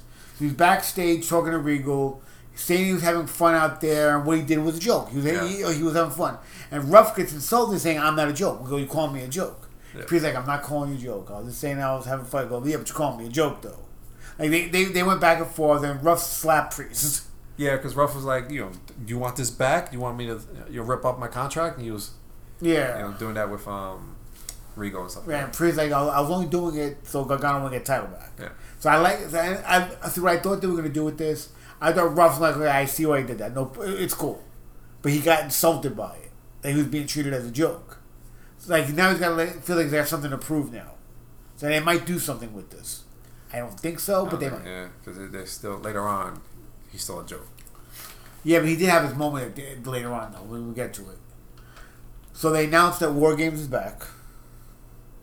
There's going to be 2 War Games matches, a men's match and a women's match. Yeah. I hate War Games. Huh? I hate War Games. Why? I hate the fact that they have War Games as a titled pay-per-view takeover, you know? Kind of like Hell in a Cell and shit like that. I don't like that, you know? Because you know, all right, they're going to have 2 factions fighting each other. Well, the only thing I like about it, I'm going to jump ahead a little bit, they've been, this UE against the brand feud been going on for a while now. So it feels right. Like it's gonna end here. Like, it feels like it's been building up for months now. No, but the thing is that you know a War Games thing is coming. You know, just War Games should be by surprise. They should just build up to the story first. We didn't know. Honestly, I wasn't sure if they were gonna do War Games this year. They do it every year. It's one of their pay-per-views. You know? But usually they do a Survivor Series weekend. Yeah. So I wasn't sure when they were gonna do it. The next Sunday or whatever, or whenever they're doing it. December 6th. December 6th, yeah. So it's next week or the week after. Yeah. You know? But look, I like that. Look, the women's one, I'm not crazy. It's gonna be good, but they kind of rushed out a little bit. But the men one, that's been set up for months. But what I'm saying is, I know it's coming. I know what you're saying. You know what I'm saying? Like it should be War Games. I don't mind them having the concept there, but they should just move it around. Have it in the summer, have it in the spring, have it, whenever it feels right for that story to have it. Say, all right, this has to end. We're going to do it in a War Games. And then that takeover will have the War Games, for that, whenever that, because I don't know. Yeah, but here's the problem with that, though. Say you set it up in the summer, right? But don't set it up. Don't call it War Games until you know you're going to do the War Games thing. Yeah, but once you start seeing, the problem with that is, once you start seeing the pieces start coming, even 3 months before they announce it, once you start seeing the pieces coming together with faction against faction, you know where it's going to end. It doesn't matter where they do it. At least they're building up that story before it gets there. But they could tease us with one takeover, but it doesn't happen. Then move it to the next one. But they've been building up the Gargano. But we knew that this was going to happen. But they've been building up for 6 months now. When did Cole fight McAfee? Like 4 months ago. But I'm saying we knew this was going to be a War Games thing. Like no, we knew didn't, because 4 months ago McAfee didn't have his group. He just formed his group a couple weeks ago. But I'm saying we knew it was going to be his group against UE. Well, once his group came together, we knew. Yeah, like once his that's group, it. That's what I'm saying. Right, but your logic makes no sense though, because we knew that the end game was going to be War Games because UE came back. But even if you move War Games into the summer, once Pat McAfee forms his group, you know where War Games is going to happen. It doesn't matter if you did it a month before or a week before, you knew what was going to happen. Like, moving War Games to the summer or having it at a different time of year is not going to matter because the second. But you can build up stories leading up to that. But they did. This is going to continue after War Games. Yeah, the problem is they did build up. The story's been building up for months, though. The McAfee-Cole feud has been building up for months. That's McAfee and Cole. I'm talking about this faction war thing where it's the brand or whatever the fuck they call it, the Kings of NXT versus I call UE. it the brand. Yeah. Versus the UE. It's as soon as he had a group, you know that this is going to be his group against the UE group. Right, but even if they take everything they're doing now and move it 6 months back, the minute Pat McAfee put his group together, you knew War Games was going to happen. Does it matter? What's the difference if it's happening in a couple of weeks as opposed to a couple of months? But you still know what's going to happen. No, but you don't know when it's going to happen. You know what I'm saying? You can at least build up some stories where it's his tag team versus their tag team, this single guy versus that single guy, until it gets super fucking heated, where this has to end. And then it ends at War Games. And that takeover could be that way. It's not going to end at War Games. We both. But I know, but that's the problem. That's why if War Games is every fucking year on this particular pay-per-view, this year, this particular week, So you're saying move War Games around every year. Whenever it's proper. No promotion does that. You always have a set schedule. Like WWE's got Survivor Series every year. Listen. I'm not saying move the name takeover. Take out the War Games name out. Move the concept to whenever it's needed. You know what I'm saying? And then it'll be a surprise for that takeover. So you'll be like watching during the summer, like, holy shit, we're getting a takeover for this summer. Yeah, but the problem War is, Games rather. I take the COVID era. During the regular era, you have to you can't just announce a takeover. You gotta have a selling point for it. Like you have to have something that sells the takeover. That's gimmicks, though. Like you can build up to this faction war thing for like a month before. Because takeover, I'm not sure what their schedules are anymore. It's weird. Yeah. But like say it's just like 2 months. Like you can build up. All right, a month from now we're gonna have a takeover. It's gonna be our faction versus their faction, and you just build up to that War Games and shit. Speaking of, yeah. But you know what I'm saying? Like, just you can use it as a tool. That's why I don't like Hell in a Cell. Same thing. Well, the Hell in a Cell thing, I agree with you. But when they did Bailey Sasha, it fit the Hell in a Cell perfectly because they've been building that feud up for a while now. Like when they fought, it felt like the final time they were going to fight. They just worked it out, so they just paced it so it ended at Hell in a Cell. I see your point. My point is, I don't like the idea of moving the War Games around every year when it fits. But it doesn't fit. If it's at that same spot, it doesn't fit. It doesn't feel... Either that or you just know a story's going to end there or something like that. Just move it around. Surprise us with it, I can't see. I can't get behind that. Otherwise, it's just a gimmick pay-per-view. And? Or... then you know what's going to happen. You know what I'm saying? Like, it's just another gimmick. It's like Hell in a Cell. The problem is WWE's not the only company to do that, though. But we're talking about WWE. Right, but I'm saying is, TNA used to do that all the time when they do the 6 Sides of Steel. Yeah, same problem. Where every match was, you knew every match, they were setting up a cage match. Yeah, same problem. Same issue. If you're going to have that same pay-per-view every year, Elimination Chamber every year at the same spot, and then all right, how many people are in an Elimination? 6? Yeah. These 6 people that keep fighting each other, they're going to be in an Elimination Chamber. Yeah, but you can't what I'm saying? But you can't move pay-per-views around you can't just move the concepts around. But I'm not saying move pay-per-views around. No, you can't move. I'm saying move the concepts. Yeah, but then you move. Yeah, but the problem is WWE bases there. So you're saying have a regular pay-per-view with the War Games in it. Yeah. But WWE names their pay-per-views after the concept. That's their problem. Chamber, Survivor Stop Series. doing that. But then what are you going to name the pay-per-view then? Just take over. No, forget this. WWE, again, you're doing the same thing I do. Or take over whatever city they're in. You're doing the same thing I do. You're forgetting that NXT is part of WWE, and that's how WWE operates. But I'm saying that's the problem. They're all about branding. But I'm saying that's the problem. If you're going to name it, then you just know where it's going to end. Stop doing that. I don't know. I mean, I see what you're saying. I just can't. I mean, I don't know how much I can get behind it. I get your point. Yeah. On some levels, I agree with you, but I like the idea that I know. It's Survivor Series season. War Games is coming up soon. I can't wait. War Games. What they can do with War Games this year? I don't like that they jump it around because you also have to promote it to the fans. Yeah, you can promote it a month before. And then you say, all right, this takeover is about to come. These factions got to stop this. This is where we're going to end it. Takeover coming up. It's going to have War Games.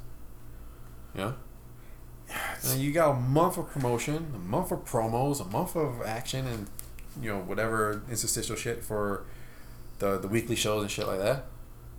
And then boom, hot fucking takeover. And now there's going to be a War Games. It's going to sell pay-per-view money. Or surprise us and put it on live on a Wednesday. So I thought that when they first announced that, I thought it wasn't going to be on a Wednesday until I looked at the date. Yeah. I'm like, that's a Sunday. All right. Yeah, takeovers are on Sundays now. I thought War Games was going to be like one of their live gimmicks? Yeah. Like Halloween Havoc and shit? Well, where are they going to hold it, though? But that was something else too. Like, is it going to be the Tropicana Field at that point? I think so. Because you can't really put that in CWC. CWC is not big enough. I don't know. Like, we thought about that with Thunderdome, with Hell in a Cell, and they were able to do that really good. Well, look how big the arena is. Yeah. I mean, basically, the ring is in the exact same spot it would be if it were with a crowd. Amway Center is big enough for the Hell in a Cell. Yeah. You know, it's basically this. The only difference problem is that, I mean, we couldn't see up. If you look up, it doesn't seem like it has that high of a ceiling, but apparently it does. Yeah, or maybe they angled it out or something. Also, like in the lights too. Yeah, the way the lights are set up, yeah. they make it seem like it's more intimate, which is the way it should be. Most likely, the War Games will be probably at Tropicana Field. Yeah. Most likely, yeah, because it looks like CWC is too small to hold 2 rings. Yeah, probably. Yeah, it has to be. So I'm a little curious how it's gonna look. Like, is it still gonna have the NXT feel with the fans behind the plexiglass, or is it gonna look like this? Yeah. Or I mean, cause I'm not sure because it's December 6th. Yeah. I don't know if they'll be in Trop. No, they will. By December 6th? I think it's at the end of December. No. NBA starts up like middle of December. Oh, so maybe you're right then. Well, either way, it'll either be here or the Tropicana Field. Yeah. It won't be at CWC. I doubt it, yeah. All right, next up. We had Candice LeRae and Indy Hartwell over Casey Catanzaro and Kaden Carter. I like Candice LeRae's finishers called Wicked Stepsister. Yeah. I went 3. It was good. Nothing bright. Nothing special. Yeah, I went 3.5. I thought this was decent enough. I think there was some weird communication at one point. I remember thinking that when I was watching. I don't remember where I saw it. Yeah, this was not offensive at all, though. Next up, you had Arturo Ruiz against Kushida. Is that your hour still? No, I'm still in my first hour, yeah. Oh, okay, cool. Good man. I went 3.5 on this. A little side note. I love this match. Arturo Ruiz is out. He got hurt. Yeah, he got hurt during his match, apparently. Yeah. I was like, damn it. Yeah, he looked really good. Yeah. I went 3.5 on this. I loved it. Yeah, I loved it. I went 3 3/4. I thought it was awesome. It was just a fucking match. Like, these guys just grappled and grappled. They did Brazilian Jiu-Jitsu type shit. Yeah. Arturo Horas, I believe, is a legit black belt. Yes, they said it. And I don't care what they say. This is just gimmicks, but I believe he is legit. I believe Kushida is like a blue belt, if I read that correctly. And this was great. And he didn't win with he won with like a pin. It's just not a way you would win a He turned the ankle submission into a bridge pin. Yeah. So yeah, I just love the way it went. Unfortunately, he got hurt, but still, fuck, it was an awesome He's match. gonna be out for a while, probably. It sounds like I remember reading it sounded like a big injury. All right, next up we had some really weird, cringy thing with Toni Storm and Ember Moon in the back. I mean, yeah, that wasn't that bad. The Ember thing was she's not great. Yeah, she's not great, but it's forgivable. It wasn't that bad. All right, next up we had Candice LeRae we had Storm and Ember Moon versus Raquel Gonzalez and Dakota Kai. Toni Storm pinned Dakota Kai with a roll-up. And after that, Hartwell and Candice come out and attack Storm and Moon. So I guess that's going to be the teams for War Games. Pretty much, yeah. At least one half of it. Well, yeah, we know Ember Moon and Toni Storm are going to be on the other half. And it's going to be Gonzalez, Kai, LeRae and and her protege girl. Indy Hartwell. It'll probably be maybe Io Shirai will be on another team. It's probably Io Shirai and Ember and Tony. And maybe Rhea Ripley will stay till the end. Stay for War Games, and that'll be her last match. Possibly. Maybe she's like a surprise show up or some shit like that. Yeah. So is that your hour? Yeah, it's my first hour. Your hour ends after the second part of the Vegas thing. Yeah, I think it's before Pac, right? Yeah.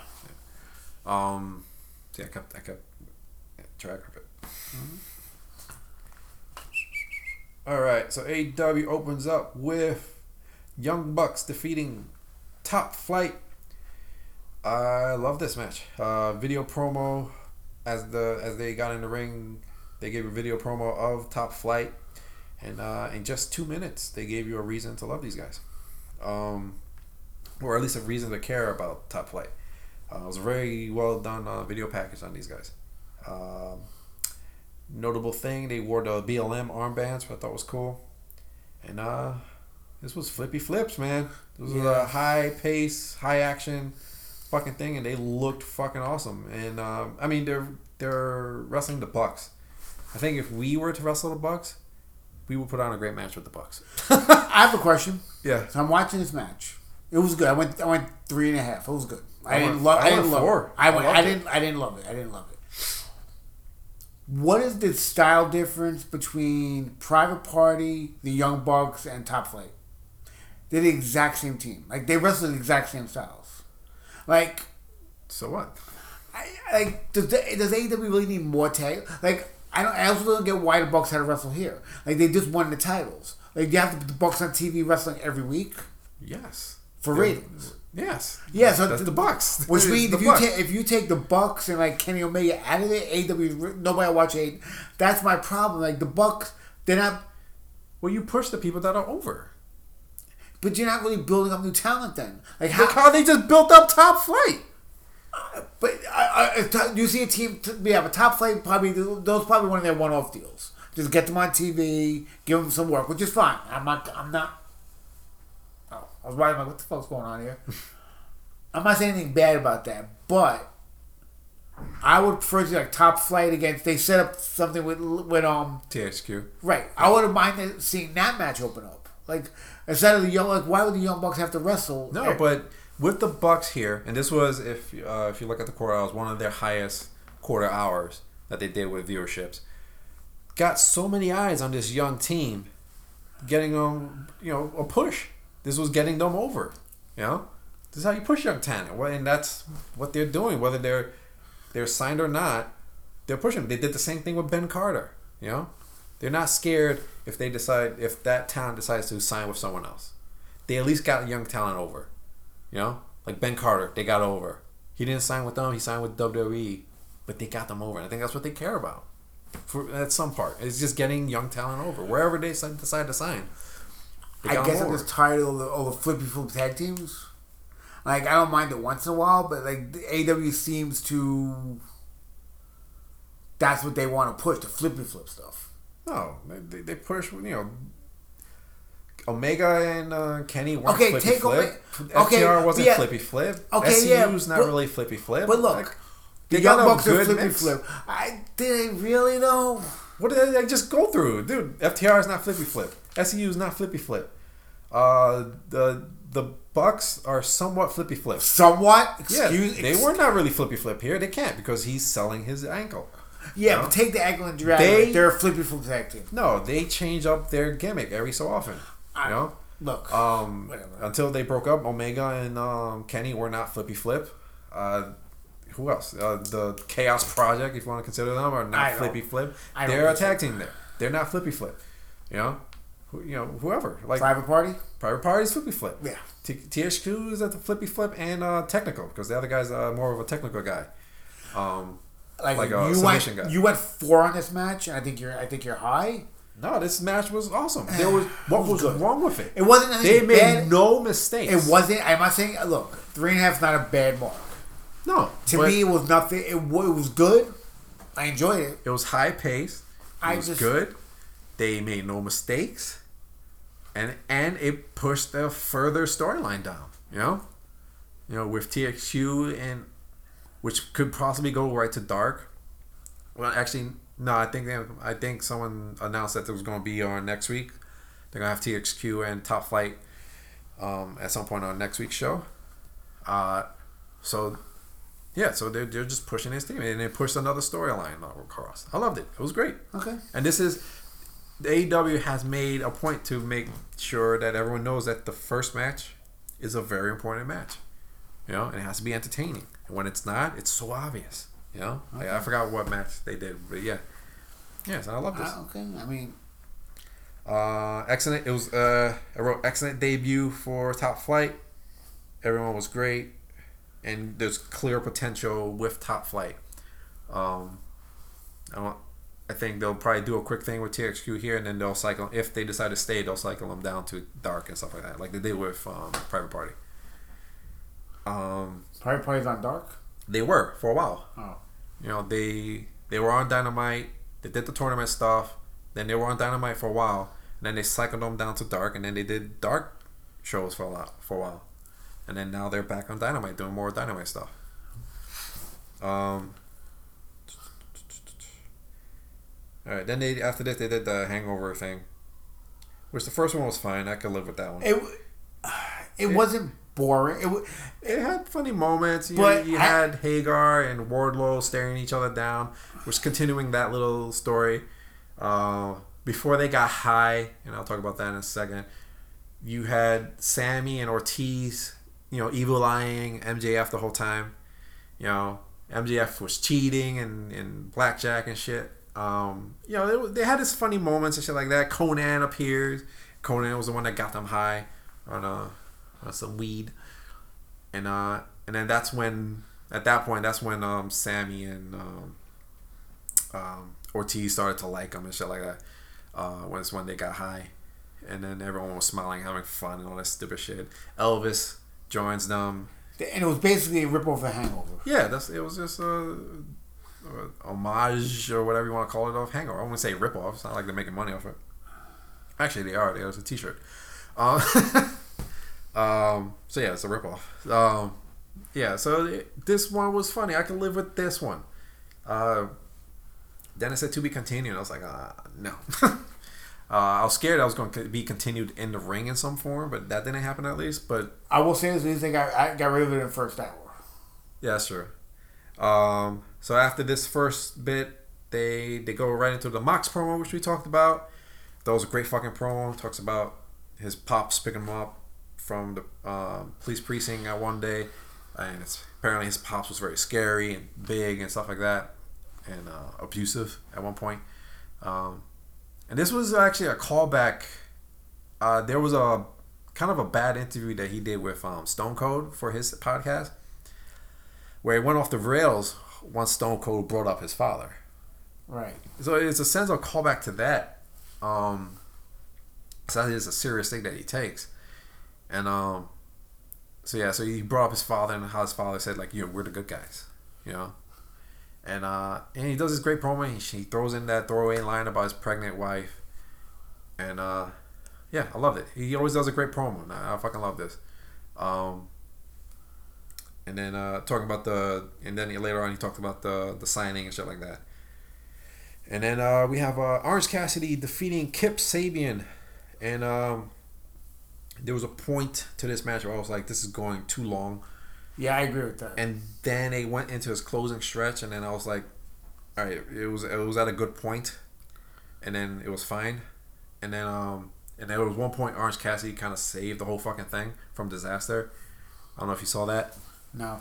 Kip Sabian tried to do a springboard. Oh yeah. And he completely missed. He completely missed. I rewinded this thing over like 3 times. I'm like, where did he fuck up? And it's just one of those things where he just fucked up and he slipped, and then Orange Cassidy just grabbed him. That's something I've noticed about this COVID era wrestling on both shows. They've learned to I don't know if they prop them to it or let them know, like, listen, there's no energy out there right now, right? Or it's gonna be low energy, so you're gonna fuck up a lot now and not notice it, and so it's gonna stop you more than usually when there's a crowd there. So maybe there's like some sort of, I don't know, the procedure that they teach them now. Like, listen, if you see that other guy fuck up, just grab him and do a move. Right. Because that seems to be like the procedure that they do now. Usually when there was crowds and stuff like that, someone fucks up, it's a fucking botch, right? Everyone notices it and it stops the match. But now, grab the motherfucker, do a move, and then work your way to the next move. And that's what happened here. Orange Cassidy saw Kip fucked up, grabbed him, did a move, and then they continued the match, and it was a decent match. I gave it 3.5. Same here. I enjoyed it. I had some things. Where'd it go? I lost my spot. Orange Cassidy. Yeah, Miro was there for commentary, which was whatever. They only mentioned the game once, which was a net positive. It feels like they're moving away from the game situation. Now it's just they just don't like each other. Orange Cassidy beat Sabian with the mousetrap, and Miro comes in and does a post-match beatdown, and then the best friends come out to save, and then Miro leaves, and he's back to being the game guy. Yeah, so 3.5. It was decent. Which you didn't talk about. Maybe you did. I had his own for a second. The opening video for. Oh, they didn't do it at the opening. The video package they did about AEW's first year. Oh, Revolution. I don't think I wrote it down, but yeah, they did. I forgot where they put that. But they teamed up the Director X, and they made this basically a commercial. It's a commercial that they're showing during like sports, NFL and stuff like that. And it's a decent commercial. I like it. It was good. I liked it. Yeah, it's basically just showing their first year, promoting other wrestlers, letting you know it's wrestlers, it's by wrestlers for the fans and all that stuff. And I think it's a good package. I think it's a good thing to get out there. It's for the sports channels mainly. I think I'm sure it'll be here on TNT, the commercial, but I think it's mostly for like the NFL stuff and shit like that to get people interested in their show. So that's good. Where were we? Where was I? All right, contract signing with Omega. So we go to commercial, we come back, and we have the contract signing with Omega and Moxley. Apparently, I wasn't into the idea of a contract signing. I hate it when they do contract signings, any company. AEW seems to do it better because they don't do to the whole tropes of a contract signing, you know? And this was the same thing. Kenny comes out, and they announce. It seems like every week they add something to his accolades during his announce. Yeah. And this one was now he's part of the Meltzer Hall of Fame. So he got in this year. And there's always one little joke about North Carolina in every week. All right. And I think that's it's something building up for the future against FTR again, because they're North Carolina boys. And because like the first time was like he wrestled in North Carolina once, and some shit like that. And he had a vacation in North Carolina once, and some shit like that. They always one little dig at North Carolina, and I think that's a thing for FTR later. So he comes out and he's looking like the cleaner, you know, with the glasses and shit. And the girls are there with the brooms, all that shit, and he's coming out, looks like a fucking heel. You don't wear loafers and no socks and not be the heel. Alright? You want to have this argument again? Not even waste my time. So then Moxie's music hits, but he doesn't come out. Apparently he got attacked in the back, and he has a bloody nose and all that shit. And he takes on who you think it might be. Hopefully, because that hasn't Kenta. That was one of the big things that people have been saying, that it's Kenta, possibly. And Kenta recently did like a threat to Moxley, kayfabe, threat to Moxley for his title because he holds the briefcase. Hold on, the Raw just sweeps SmackDown out of the Survivor Series. I don't even know. I wasn't even paying attention. Holy shit.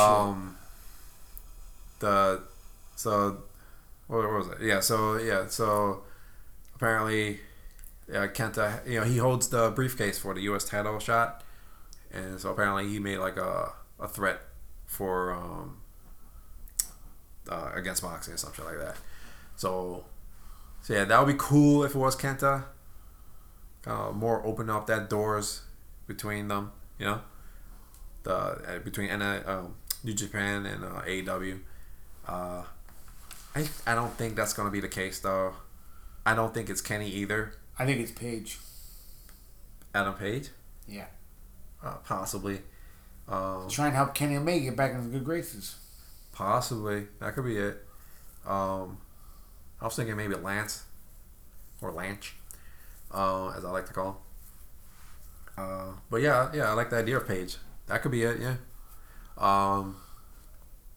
So then Kenny, he's like, I like, and he threw in a line where, I don't do this psychology stuff. So, so he signed, he's like, first it was the elbow, bring that back up because the first pay-per-view match they were supposed to have got canceled because he had that staph infection, whatever it was, in his elbow, and then now it's a bloody nose.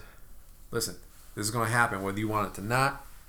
That didn't sound right. It's gonna happen. Yeah, it's hilarious. So then he signs it, and then he leaves. End of fucking contract signing. So I thought that was cool. And where was I? Hating this thing just resets back to the top. All right. So spun the story to interesting direction. Yeah, so it went to an interesting direction because I am curious as to who it's going to be. I kind of hope it's Kenta because that would be kind of cool. And then we have the second part to Inner Circle in Las Vegas. Some more hangover stuff. Jericho. Yeah, there's more. And then we have this where it got my name where I thought it was all funny and I thought it had great stuff. But the payoff at the end with Hornswoggle and stuff like that, I was like, that's just not funny. I didn't find any of that funny, with the Hornswoggle thing. And I was like, I thought some of the stuff was funny and stuff like that, like we talked about earlier with the Hager and Wardlow and how they presented stuff. But I guess I didn't need the second part, and I also didn't need. Oh, they're dressed as their full, Metal Gear. What's it called? Gears of War characters. So I like how Big E came out with them too. That's cool. Yeah. Like back together for one night. Yeah. I did like, where was I? The Inner Circle thing. Yeah. So it was what I think it was fine for one of the thing. I also didn't like how it kind of just didn't have a point. You know what I'm saying? Like, what was this for?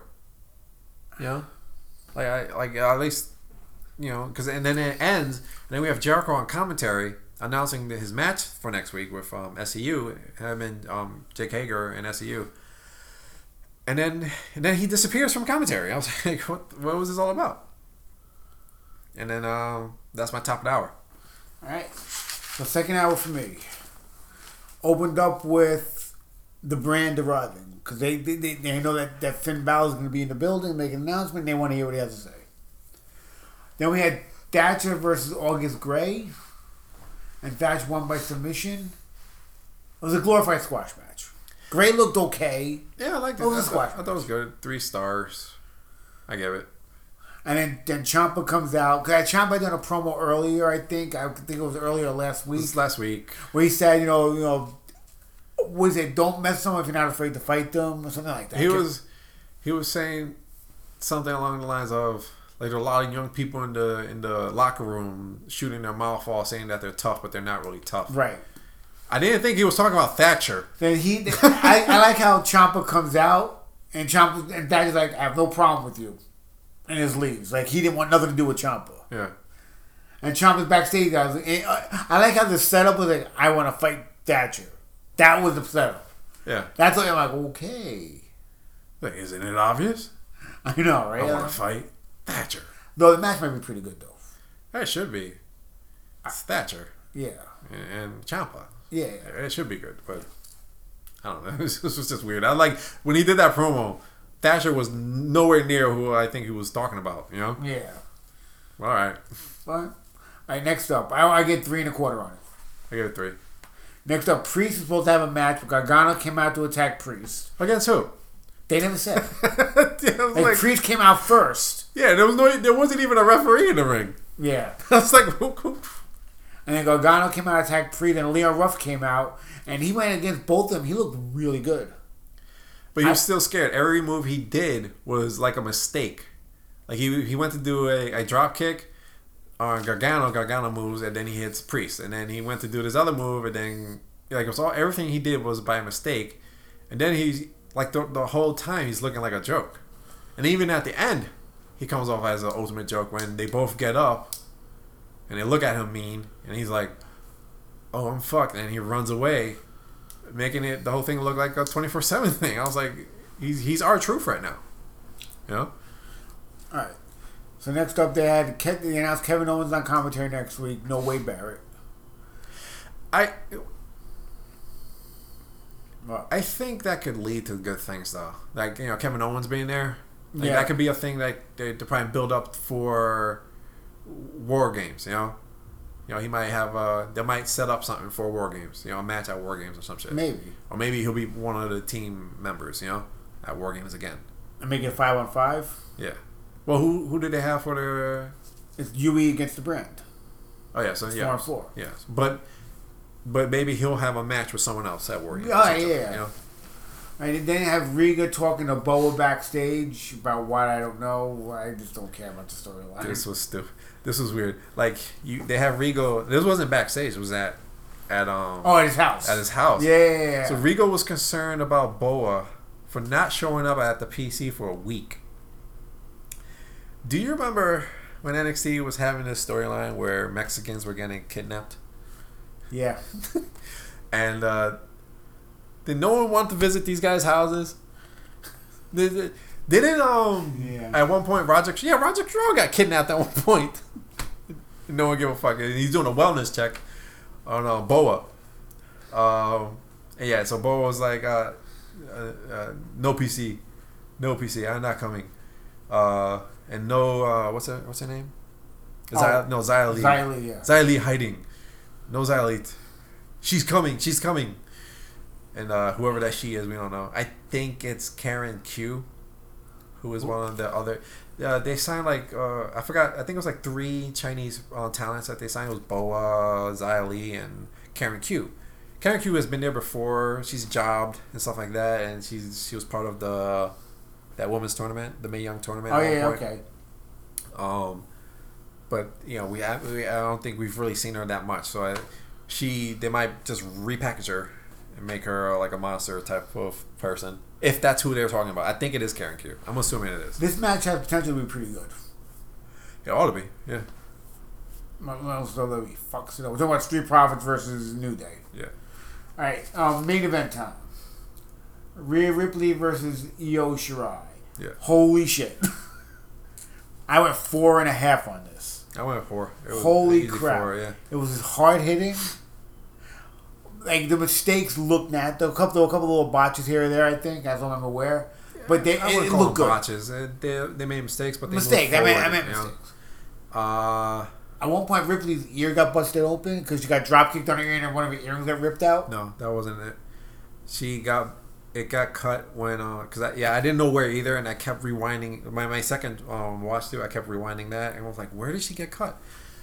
There's a part where Rhea Ripley picks up Io Shirai to put her on the top rope, the turnbuckle, and one of Io's gimmicks on her arm gets caught in her ear. Oh, and she just pulls right off, and then that's where you see like Rhea like.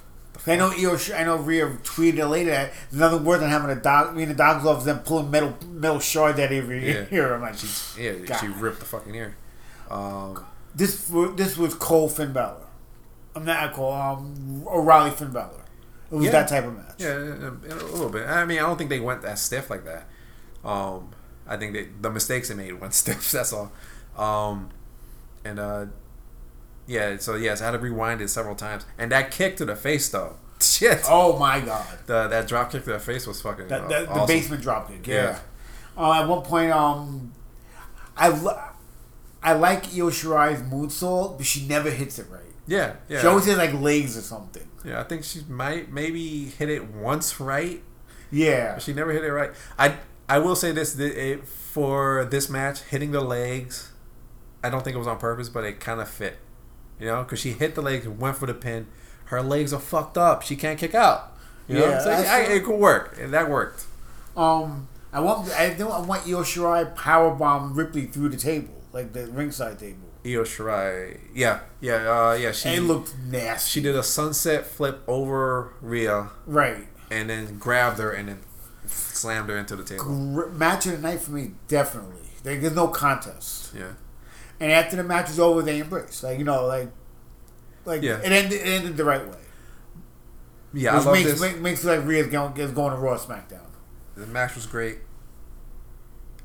but what? Right before the match, or some point before the match, they announced that Finn Balor was gonna be after this, and then I'm like, "Fuck, Rhea Ripley's definitely not winning this," because then you're not gonna have that celebration, right?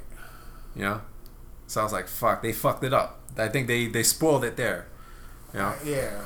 I mean, I didn't think she was gonna win because I thought it wouldn't be great for her to win now. But if anyone, it was like I felt like they kind of took out the mystery there by saying that he was gonna come out. I think they were going over it every time. Well, they could have still given it to Ripley, and have her celebrate in the ring for like a minute, and she walks up to the ramp with the belt, like holding the belt up, and then Finn comes out. They still could have did it. No, because you knew Finn was coming out. The celebration of Rhea Ripley has to be the end. That has to be the end. You know? If you're going to do Finn after, you kind of know. They should have done Finn earlier. You know? Well, the way they ended it, though, with Finn makes sense. Like, so Finn comes, so after the match is over, Finn just is in the ring. Like, he just comes out from wherever he was, he's in the ring. I liked and loved this whole situation, but go ahead. Oh, with Finn Balor? I mean, I liked and hated this, the Finn Balor. So Finn comes out talking about, like, he had his jaw fixed, whatever, he's going through the whole thing. Yeah. Then the brand comes out. Yeah. He's just fucked up because they're talking about all the tag teams. He goes, damn. He goes, dead. And he goes, Adam Cole. Dead. And then Kyle O'Reilly. Dead. Roderick Strong. Dead. He goes, what's that? Bobby, what? Robert Fish. But I feel like that was a legit forget. But yeah, it was because when you watch if you watch a replay of it, they edit it so this says Robert Fish. They take out the mumble part of it. Oh, I didn't see that part. I didn't watch the replay because they showed it on YouTube, the WWE YouTube channels. They showed that. And I watched it, but he gets to before saying Bobby Fischer's name. Oh, it's better with the mistake though. That's what I shows like he doesn't even have. That's what I said. He should have kept it in there. And he doesn't even call him Bobby Fish. He just calls him Robert Fish. But you can tell he fucked up. He remembers because he looks at the bald guy, the Birch. He looks at Birch. They're both bald. That's true. Yeah. He looks at Birch. He looks at Birch and he's like, "Who's that guy?" Robert Fish. See, it worked better. Yeah. So anyway, they come in and they go, he's like, dead. And he goes, if you don't get out of our ring, in case you forget, last month we've been running this place, so get out of our ring. And he goes, you guys were playing. He goes, the cat plays and the mice play when the cat's away, but the cat is back. And he goes, I brought something. And then Yui comes out. Yeah. And they ended on a brawl. And then if you watch the after hour stuff, like when it went off the air, that's when they announced War Games. Yeah. The brawl, if you watch the entire brawl, like the after, like when it went off the air, the brawl was great. Like it was just them, they were brawling all over the place. Yeah. And I'm like, where the fuck did Finn Balor go? Like what? Yeah, he disappeared. He's not ring ready. That's why. That was my problem with this. Like I hated this. The Finn was corny as fuck. That dude can't do a promo. Like he come out there and he's like, what was he saying first? Oh, I got my jaw broken in 2 places. That says I'm a bad. I'm like, ugh. You know, he's so cringy because he's so like I don't know, like it's just quotes that he's saying, like these weird quotes that he keeps on saying, you know, and then the whole cat, so you know that thing where he's like, you know, the mouse. That worked though, because like, but it's just the way he delivers it. It's just so corny. But the problem is such a script for him, you know. And then again, with the problem here that I had was he was brought out there for a reason. I think honestly, remember I tweeted a picture out that he had shared on his on Twitter, or him, Styles and Cole all together in suits like the club. I think they might be heading towards that, where he will be like in UE, like maybe something like, I don't know. I don't think so. But I think they were setting up something where he was gonna like a working arrangement with Cole. Maybe I'm trying to save it. I don't know. I don't think so. But I just thought it was funny. Like he was brought there to give like this update on his situation. And then he comes like, I brought them with me. Why'd you bring them with you if you just said update your situation? Yeah, you know. That was the only problem. I think they're doing it to buy time, obviously. Yeah, because he's not ring ready. That's why when the things went down, he disappeared. Yeah. You know, he was gone. You know. But I think he's close to ring ready. He's not quite there yet. Yeah, but he can't get physical. So I think that was like, you know, let's buy him another month, you know? Also, War Games. It's also to keep he doesn't him, have to be there. To get him back on TV, let them know we're not stripping him of the title. Yeah, you know, here's another month, you know? You know? Buy him time. He has time now. You know, next week is the go home for War Games. For War Games. Then he'll have War Games. He doesn't have to be there. No, But he may show up or something. No, not the week after next is to go home. Right. But still, he was there. He might do another show on the go home maybe, and then he doesn't have to be at War Games. And Karrion Kross is almost ready to come back, so you can start bringing Karrion Kross back. So maybe in January you sell Kross Finn Balor. Yeah. So I think they just did this to buy him time. Yeah. And I just feel like it was just like he's here for a reason. Don't worry about it. And it was also to get him back in the public eye. Like, he's still our champion. Yeah.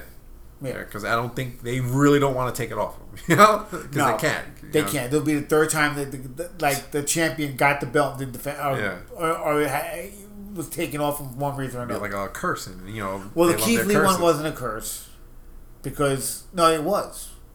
He wasn't injured. Well, the curse is that he went to the main roster. Right. So yeah, it was a curse. Yeah. Because he lost it to Karrion Kross. Yeah. Karrion Kross in that match got injured. Yeah. And then you can't take it off him. Yeah. So that's my second hour. Yeah. And again, my match of the night, and actually kind of a candidate for match of the year. I probably won't give it to it. I think it should be in the conversation. It's definitely in the conversation. It's definitely in the conversation. So my top of the next hour is Pac defeating the Blade. This was great to have Pac back, and this was just a really good match. Yeah, it wasn't great. I feel like this was to get us reacquainted with Pac. This is what Pac could do. This is what Pac does. To put back together the Death Triangle. Yeah, that comes after. Don't spoil my shit. I'm sorry.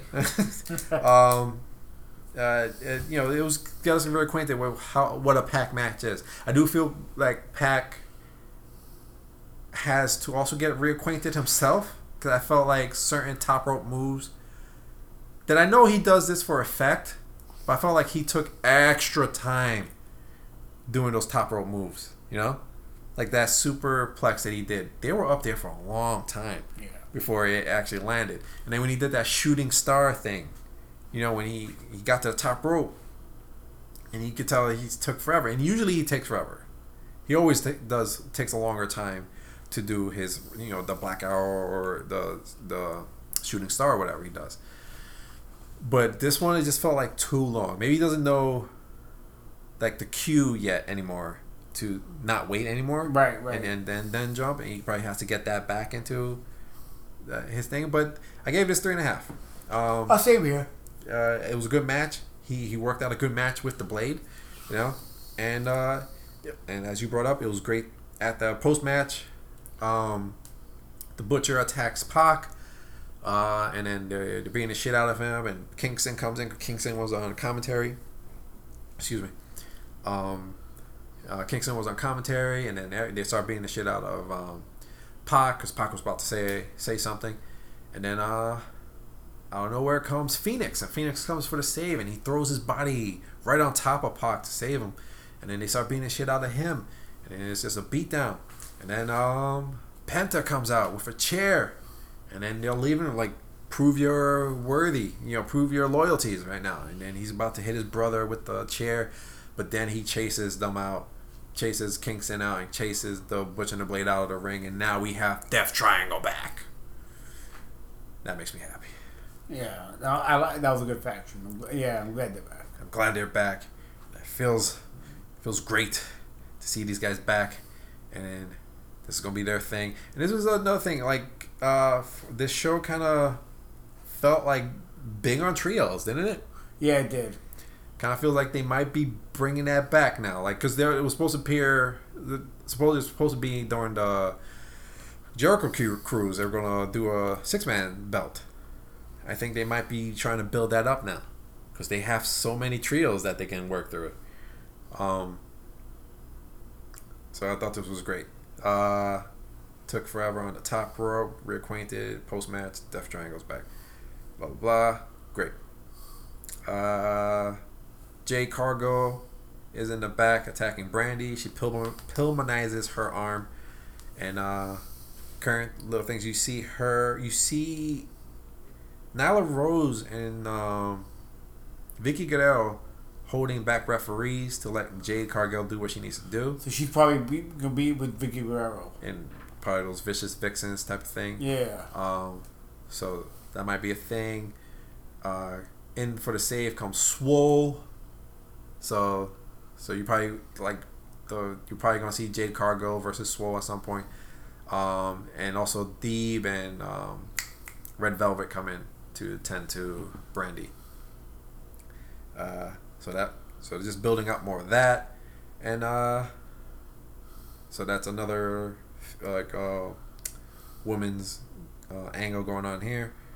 After this, we go into Serena Deeb defeating Thunder Rosa for the NWA Women's Title.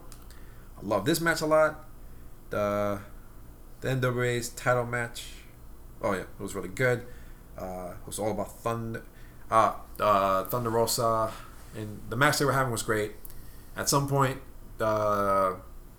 what's her face, Reba or Rebel, comes in to distract the ref, and then Baker comes out and does, what is it, the Northern Lights type of twist, DDT situation. And what I loved, normally I would hate this, but it didn't lead to the finish. I was gonna say it should have led to the finish. But this puts Thunder Rosa over as strong at the same time putting Deeb over as strong, because this didn't hinder Thunder Rosa, and then Deeb goes strong because she defeated Thunder Rosa legitly, and they had a back and forth. So I think it did three things. It put Thunder Rosa over because she got this hard ass fucking DDT looking Northern Lights type of situation on the ramp, survives that, continues with a back and forth with Deeb, puts Deeb over because she defeated Thunder Rosa, and then the third thing it does this angle for the next little program they're gonna do with Britt Baker and Thunder Rosa, which is probably gonna be great or fun at least. I thought it was great. Britt Baker attack, blah blah. Yeah, I loved it. I thought it was a great match. I gave it 3 3/4. Same here. Can we talk about your boy JR though? What happened? What he said? Oh, about the Baker. Yeah, we talking about that. Go ahead. So during the commentary, Excalibur and Shivani were promoting heels. The AEW's website, I guess, a club for women wrestlers. Yeah. For the fans of women wrestling. And JR, being JR, do they have bake sales? Well, maybe they could have bake sales. I could. It was a legit question. Yeah, well. Yeah. And that shows how out of touch he is sometimes. When he comments like that. Yeah. There was another one he said during the match with Pac and Blade. It wasn't really offensive or anything like that, but it was. He said he was talking to Kingston. He was like, "You have a really diverse family," and Kingston was like, "Well, yeah, JR, it's 2020, Jim." And that was Kingston's comeback to it. Who won? Street Profits. Okay. At one point, they had a really slick move where Bianca Belair's boyfriend, which is Montez Ford, he was on the top rope, so his partner was outside the ring, like on the floor. He got up, tagged himself in, and went back on the floor so Kofi wouldn't see that he tagged in. Oh, okay. So when Kofi went up there to suplex him off, that's when he got back in the ring. Oh, okay. It was very slick. All right. So it was a good match. I watched it. I was on and off watching. Good match. Yeah. But yeah, so my next match. Yeah. So yeah, so I gave the women's match 3 3/4. Same here. That was great. After this, we had John Silver and Anna Jay promo, promoting Hikaru Shida's next challenger. It's Anna Jay. This was great. I thought Silver was great. He was fun. I do feel like he's gonna take over the Dark Order at some point. But yeah, so Anna Jay has a title shot next week against Hikaru Shida. And look at this. Look at this. We kept complaining that they don't do shit with the women's division. And before COVID hit, they had like multiple storylines going on. And then COVID hit. And then they cut their roster in half.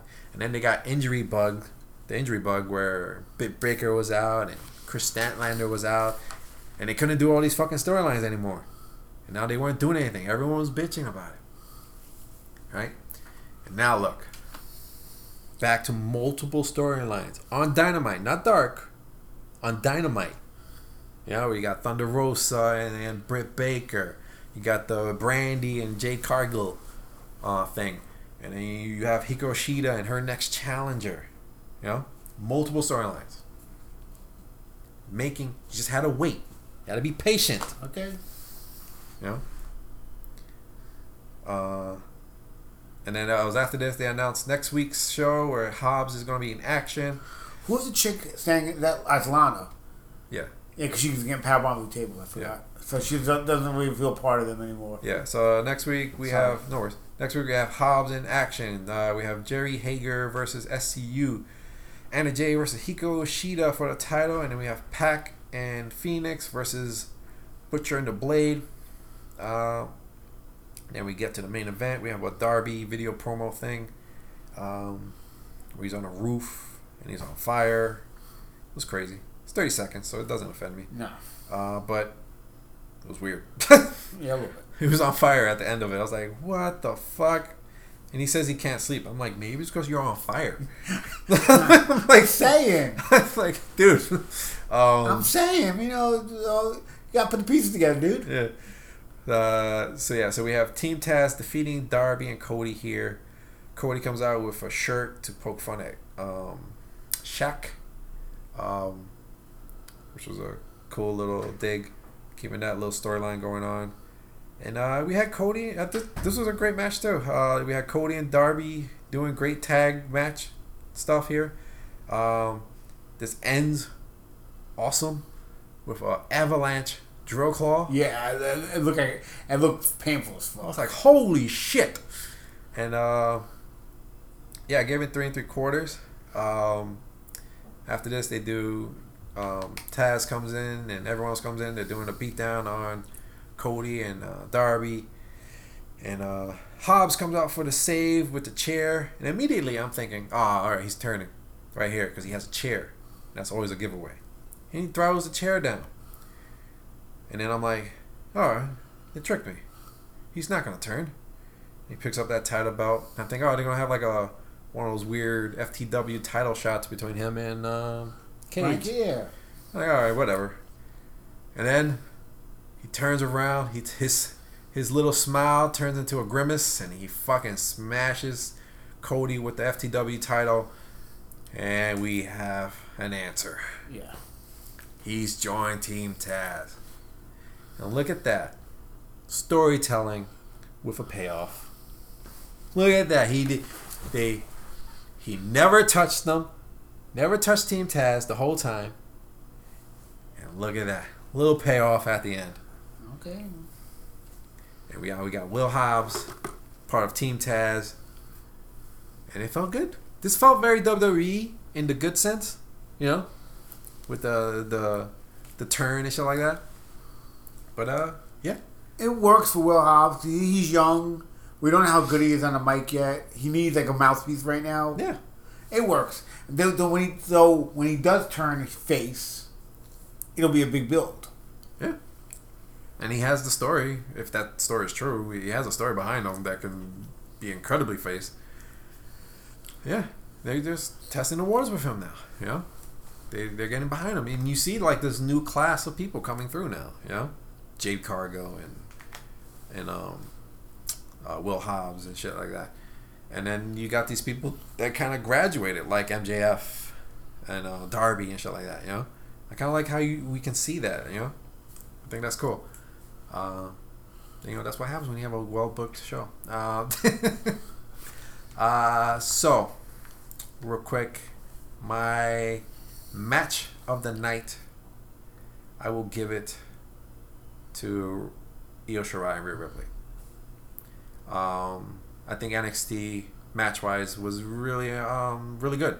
Like they did a really good job here match-wise. After you get past that first couple of after that first half hour or so. You get past the blindfold match. Yeah. Get past the Gargano thing. Yeah. And even some stuff where I just didn't like the booking of it or how they booked it, like the women's match with Ember Moon and shit like that. Because it just feels 50-50 to me with them winning. I was like, okay. But the match itself was good. You know, I enjoyed it. And but the show, I give it to AEW. There's just more interesting things for me to grab onto. And but yeah. Like I said from the beginning, I'll give it to AEW as a better show, like as a whole. Yeah. But NXT has a lot of good stuff going on too. Yeah. That main event, the way it ended, setting up the War Game stuff. There was a lot of stuff in NXT. I did think that was a great way to bring back Huey too. You know? Yeah, the way they did. Like they've been off TV for a few weeks now, like licking their wounds. Like, didn't I say that last week? I was like, where the fuck is Huey? But I like you kept them off, I love that they kept them off TV. Yeah. You know, licking their wounds. You know, they took a beating. They were humiliated. Yeah. They were humiliated. Yeah. And they had to wait for the right time to come back. So it worked perfectly. Yeah. So, but yeah, I'll give AEW to win this week. Because there was a lot more going on, but I did enjoy. Again, my match tonight was definitely for NXT. My match tonight in a whole was Io Shirai and Rhea Ripley. Yeah. My match tonight for AEW though was probably. My match for AEW was Top Flight and Bucks. I just love that match. Probably Orange Cassidy and Kip? Yeah. Really? Okay. Yeah. Like the Top Flight match wasn't bad. Shit I enjoyed awesome. it. But match of the night though, I can't do that. Shit was awesome. See that fucking vertical leap? That dude, I think it was Dante, who does that fucking, who has like the high jumps. Yeah. He like the only, I compare him to Montez Ford. Like Montez Ford has a huge vertical, you know? That Dante I think is like in that same game as with his vertical game, you know? It's like holy shit. Alright, so that's the shows this week. Yep. Alright, don't forget, Frank is going to put them up hopefully next 24 hours. I'm gonna post the polls. Post the polls. And we out. Top guys, out. Too sweet.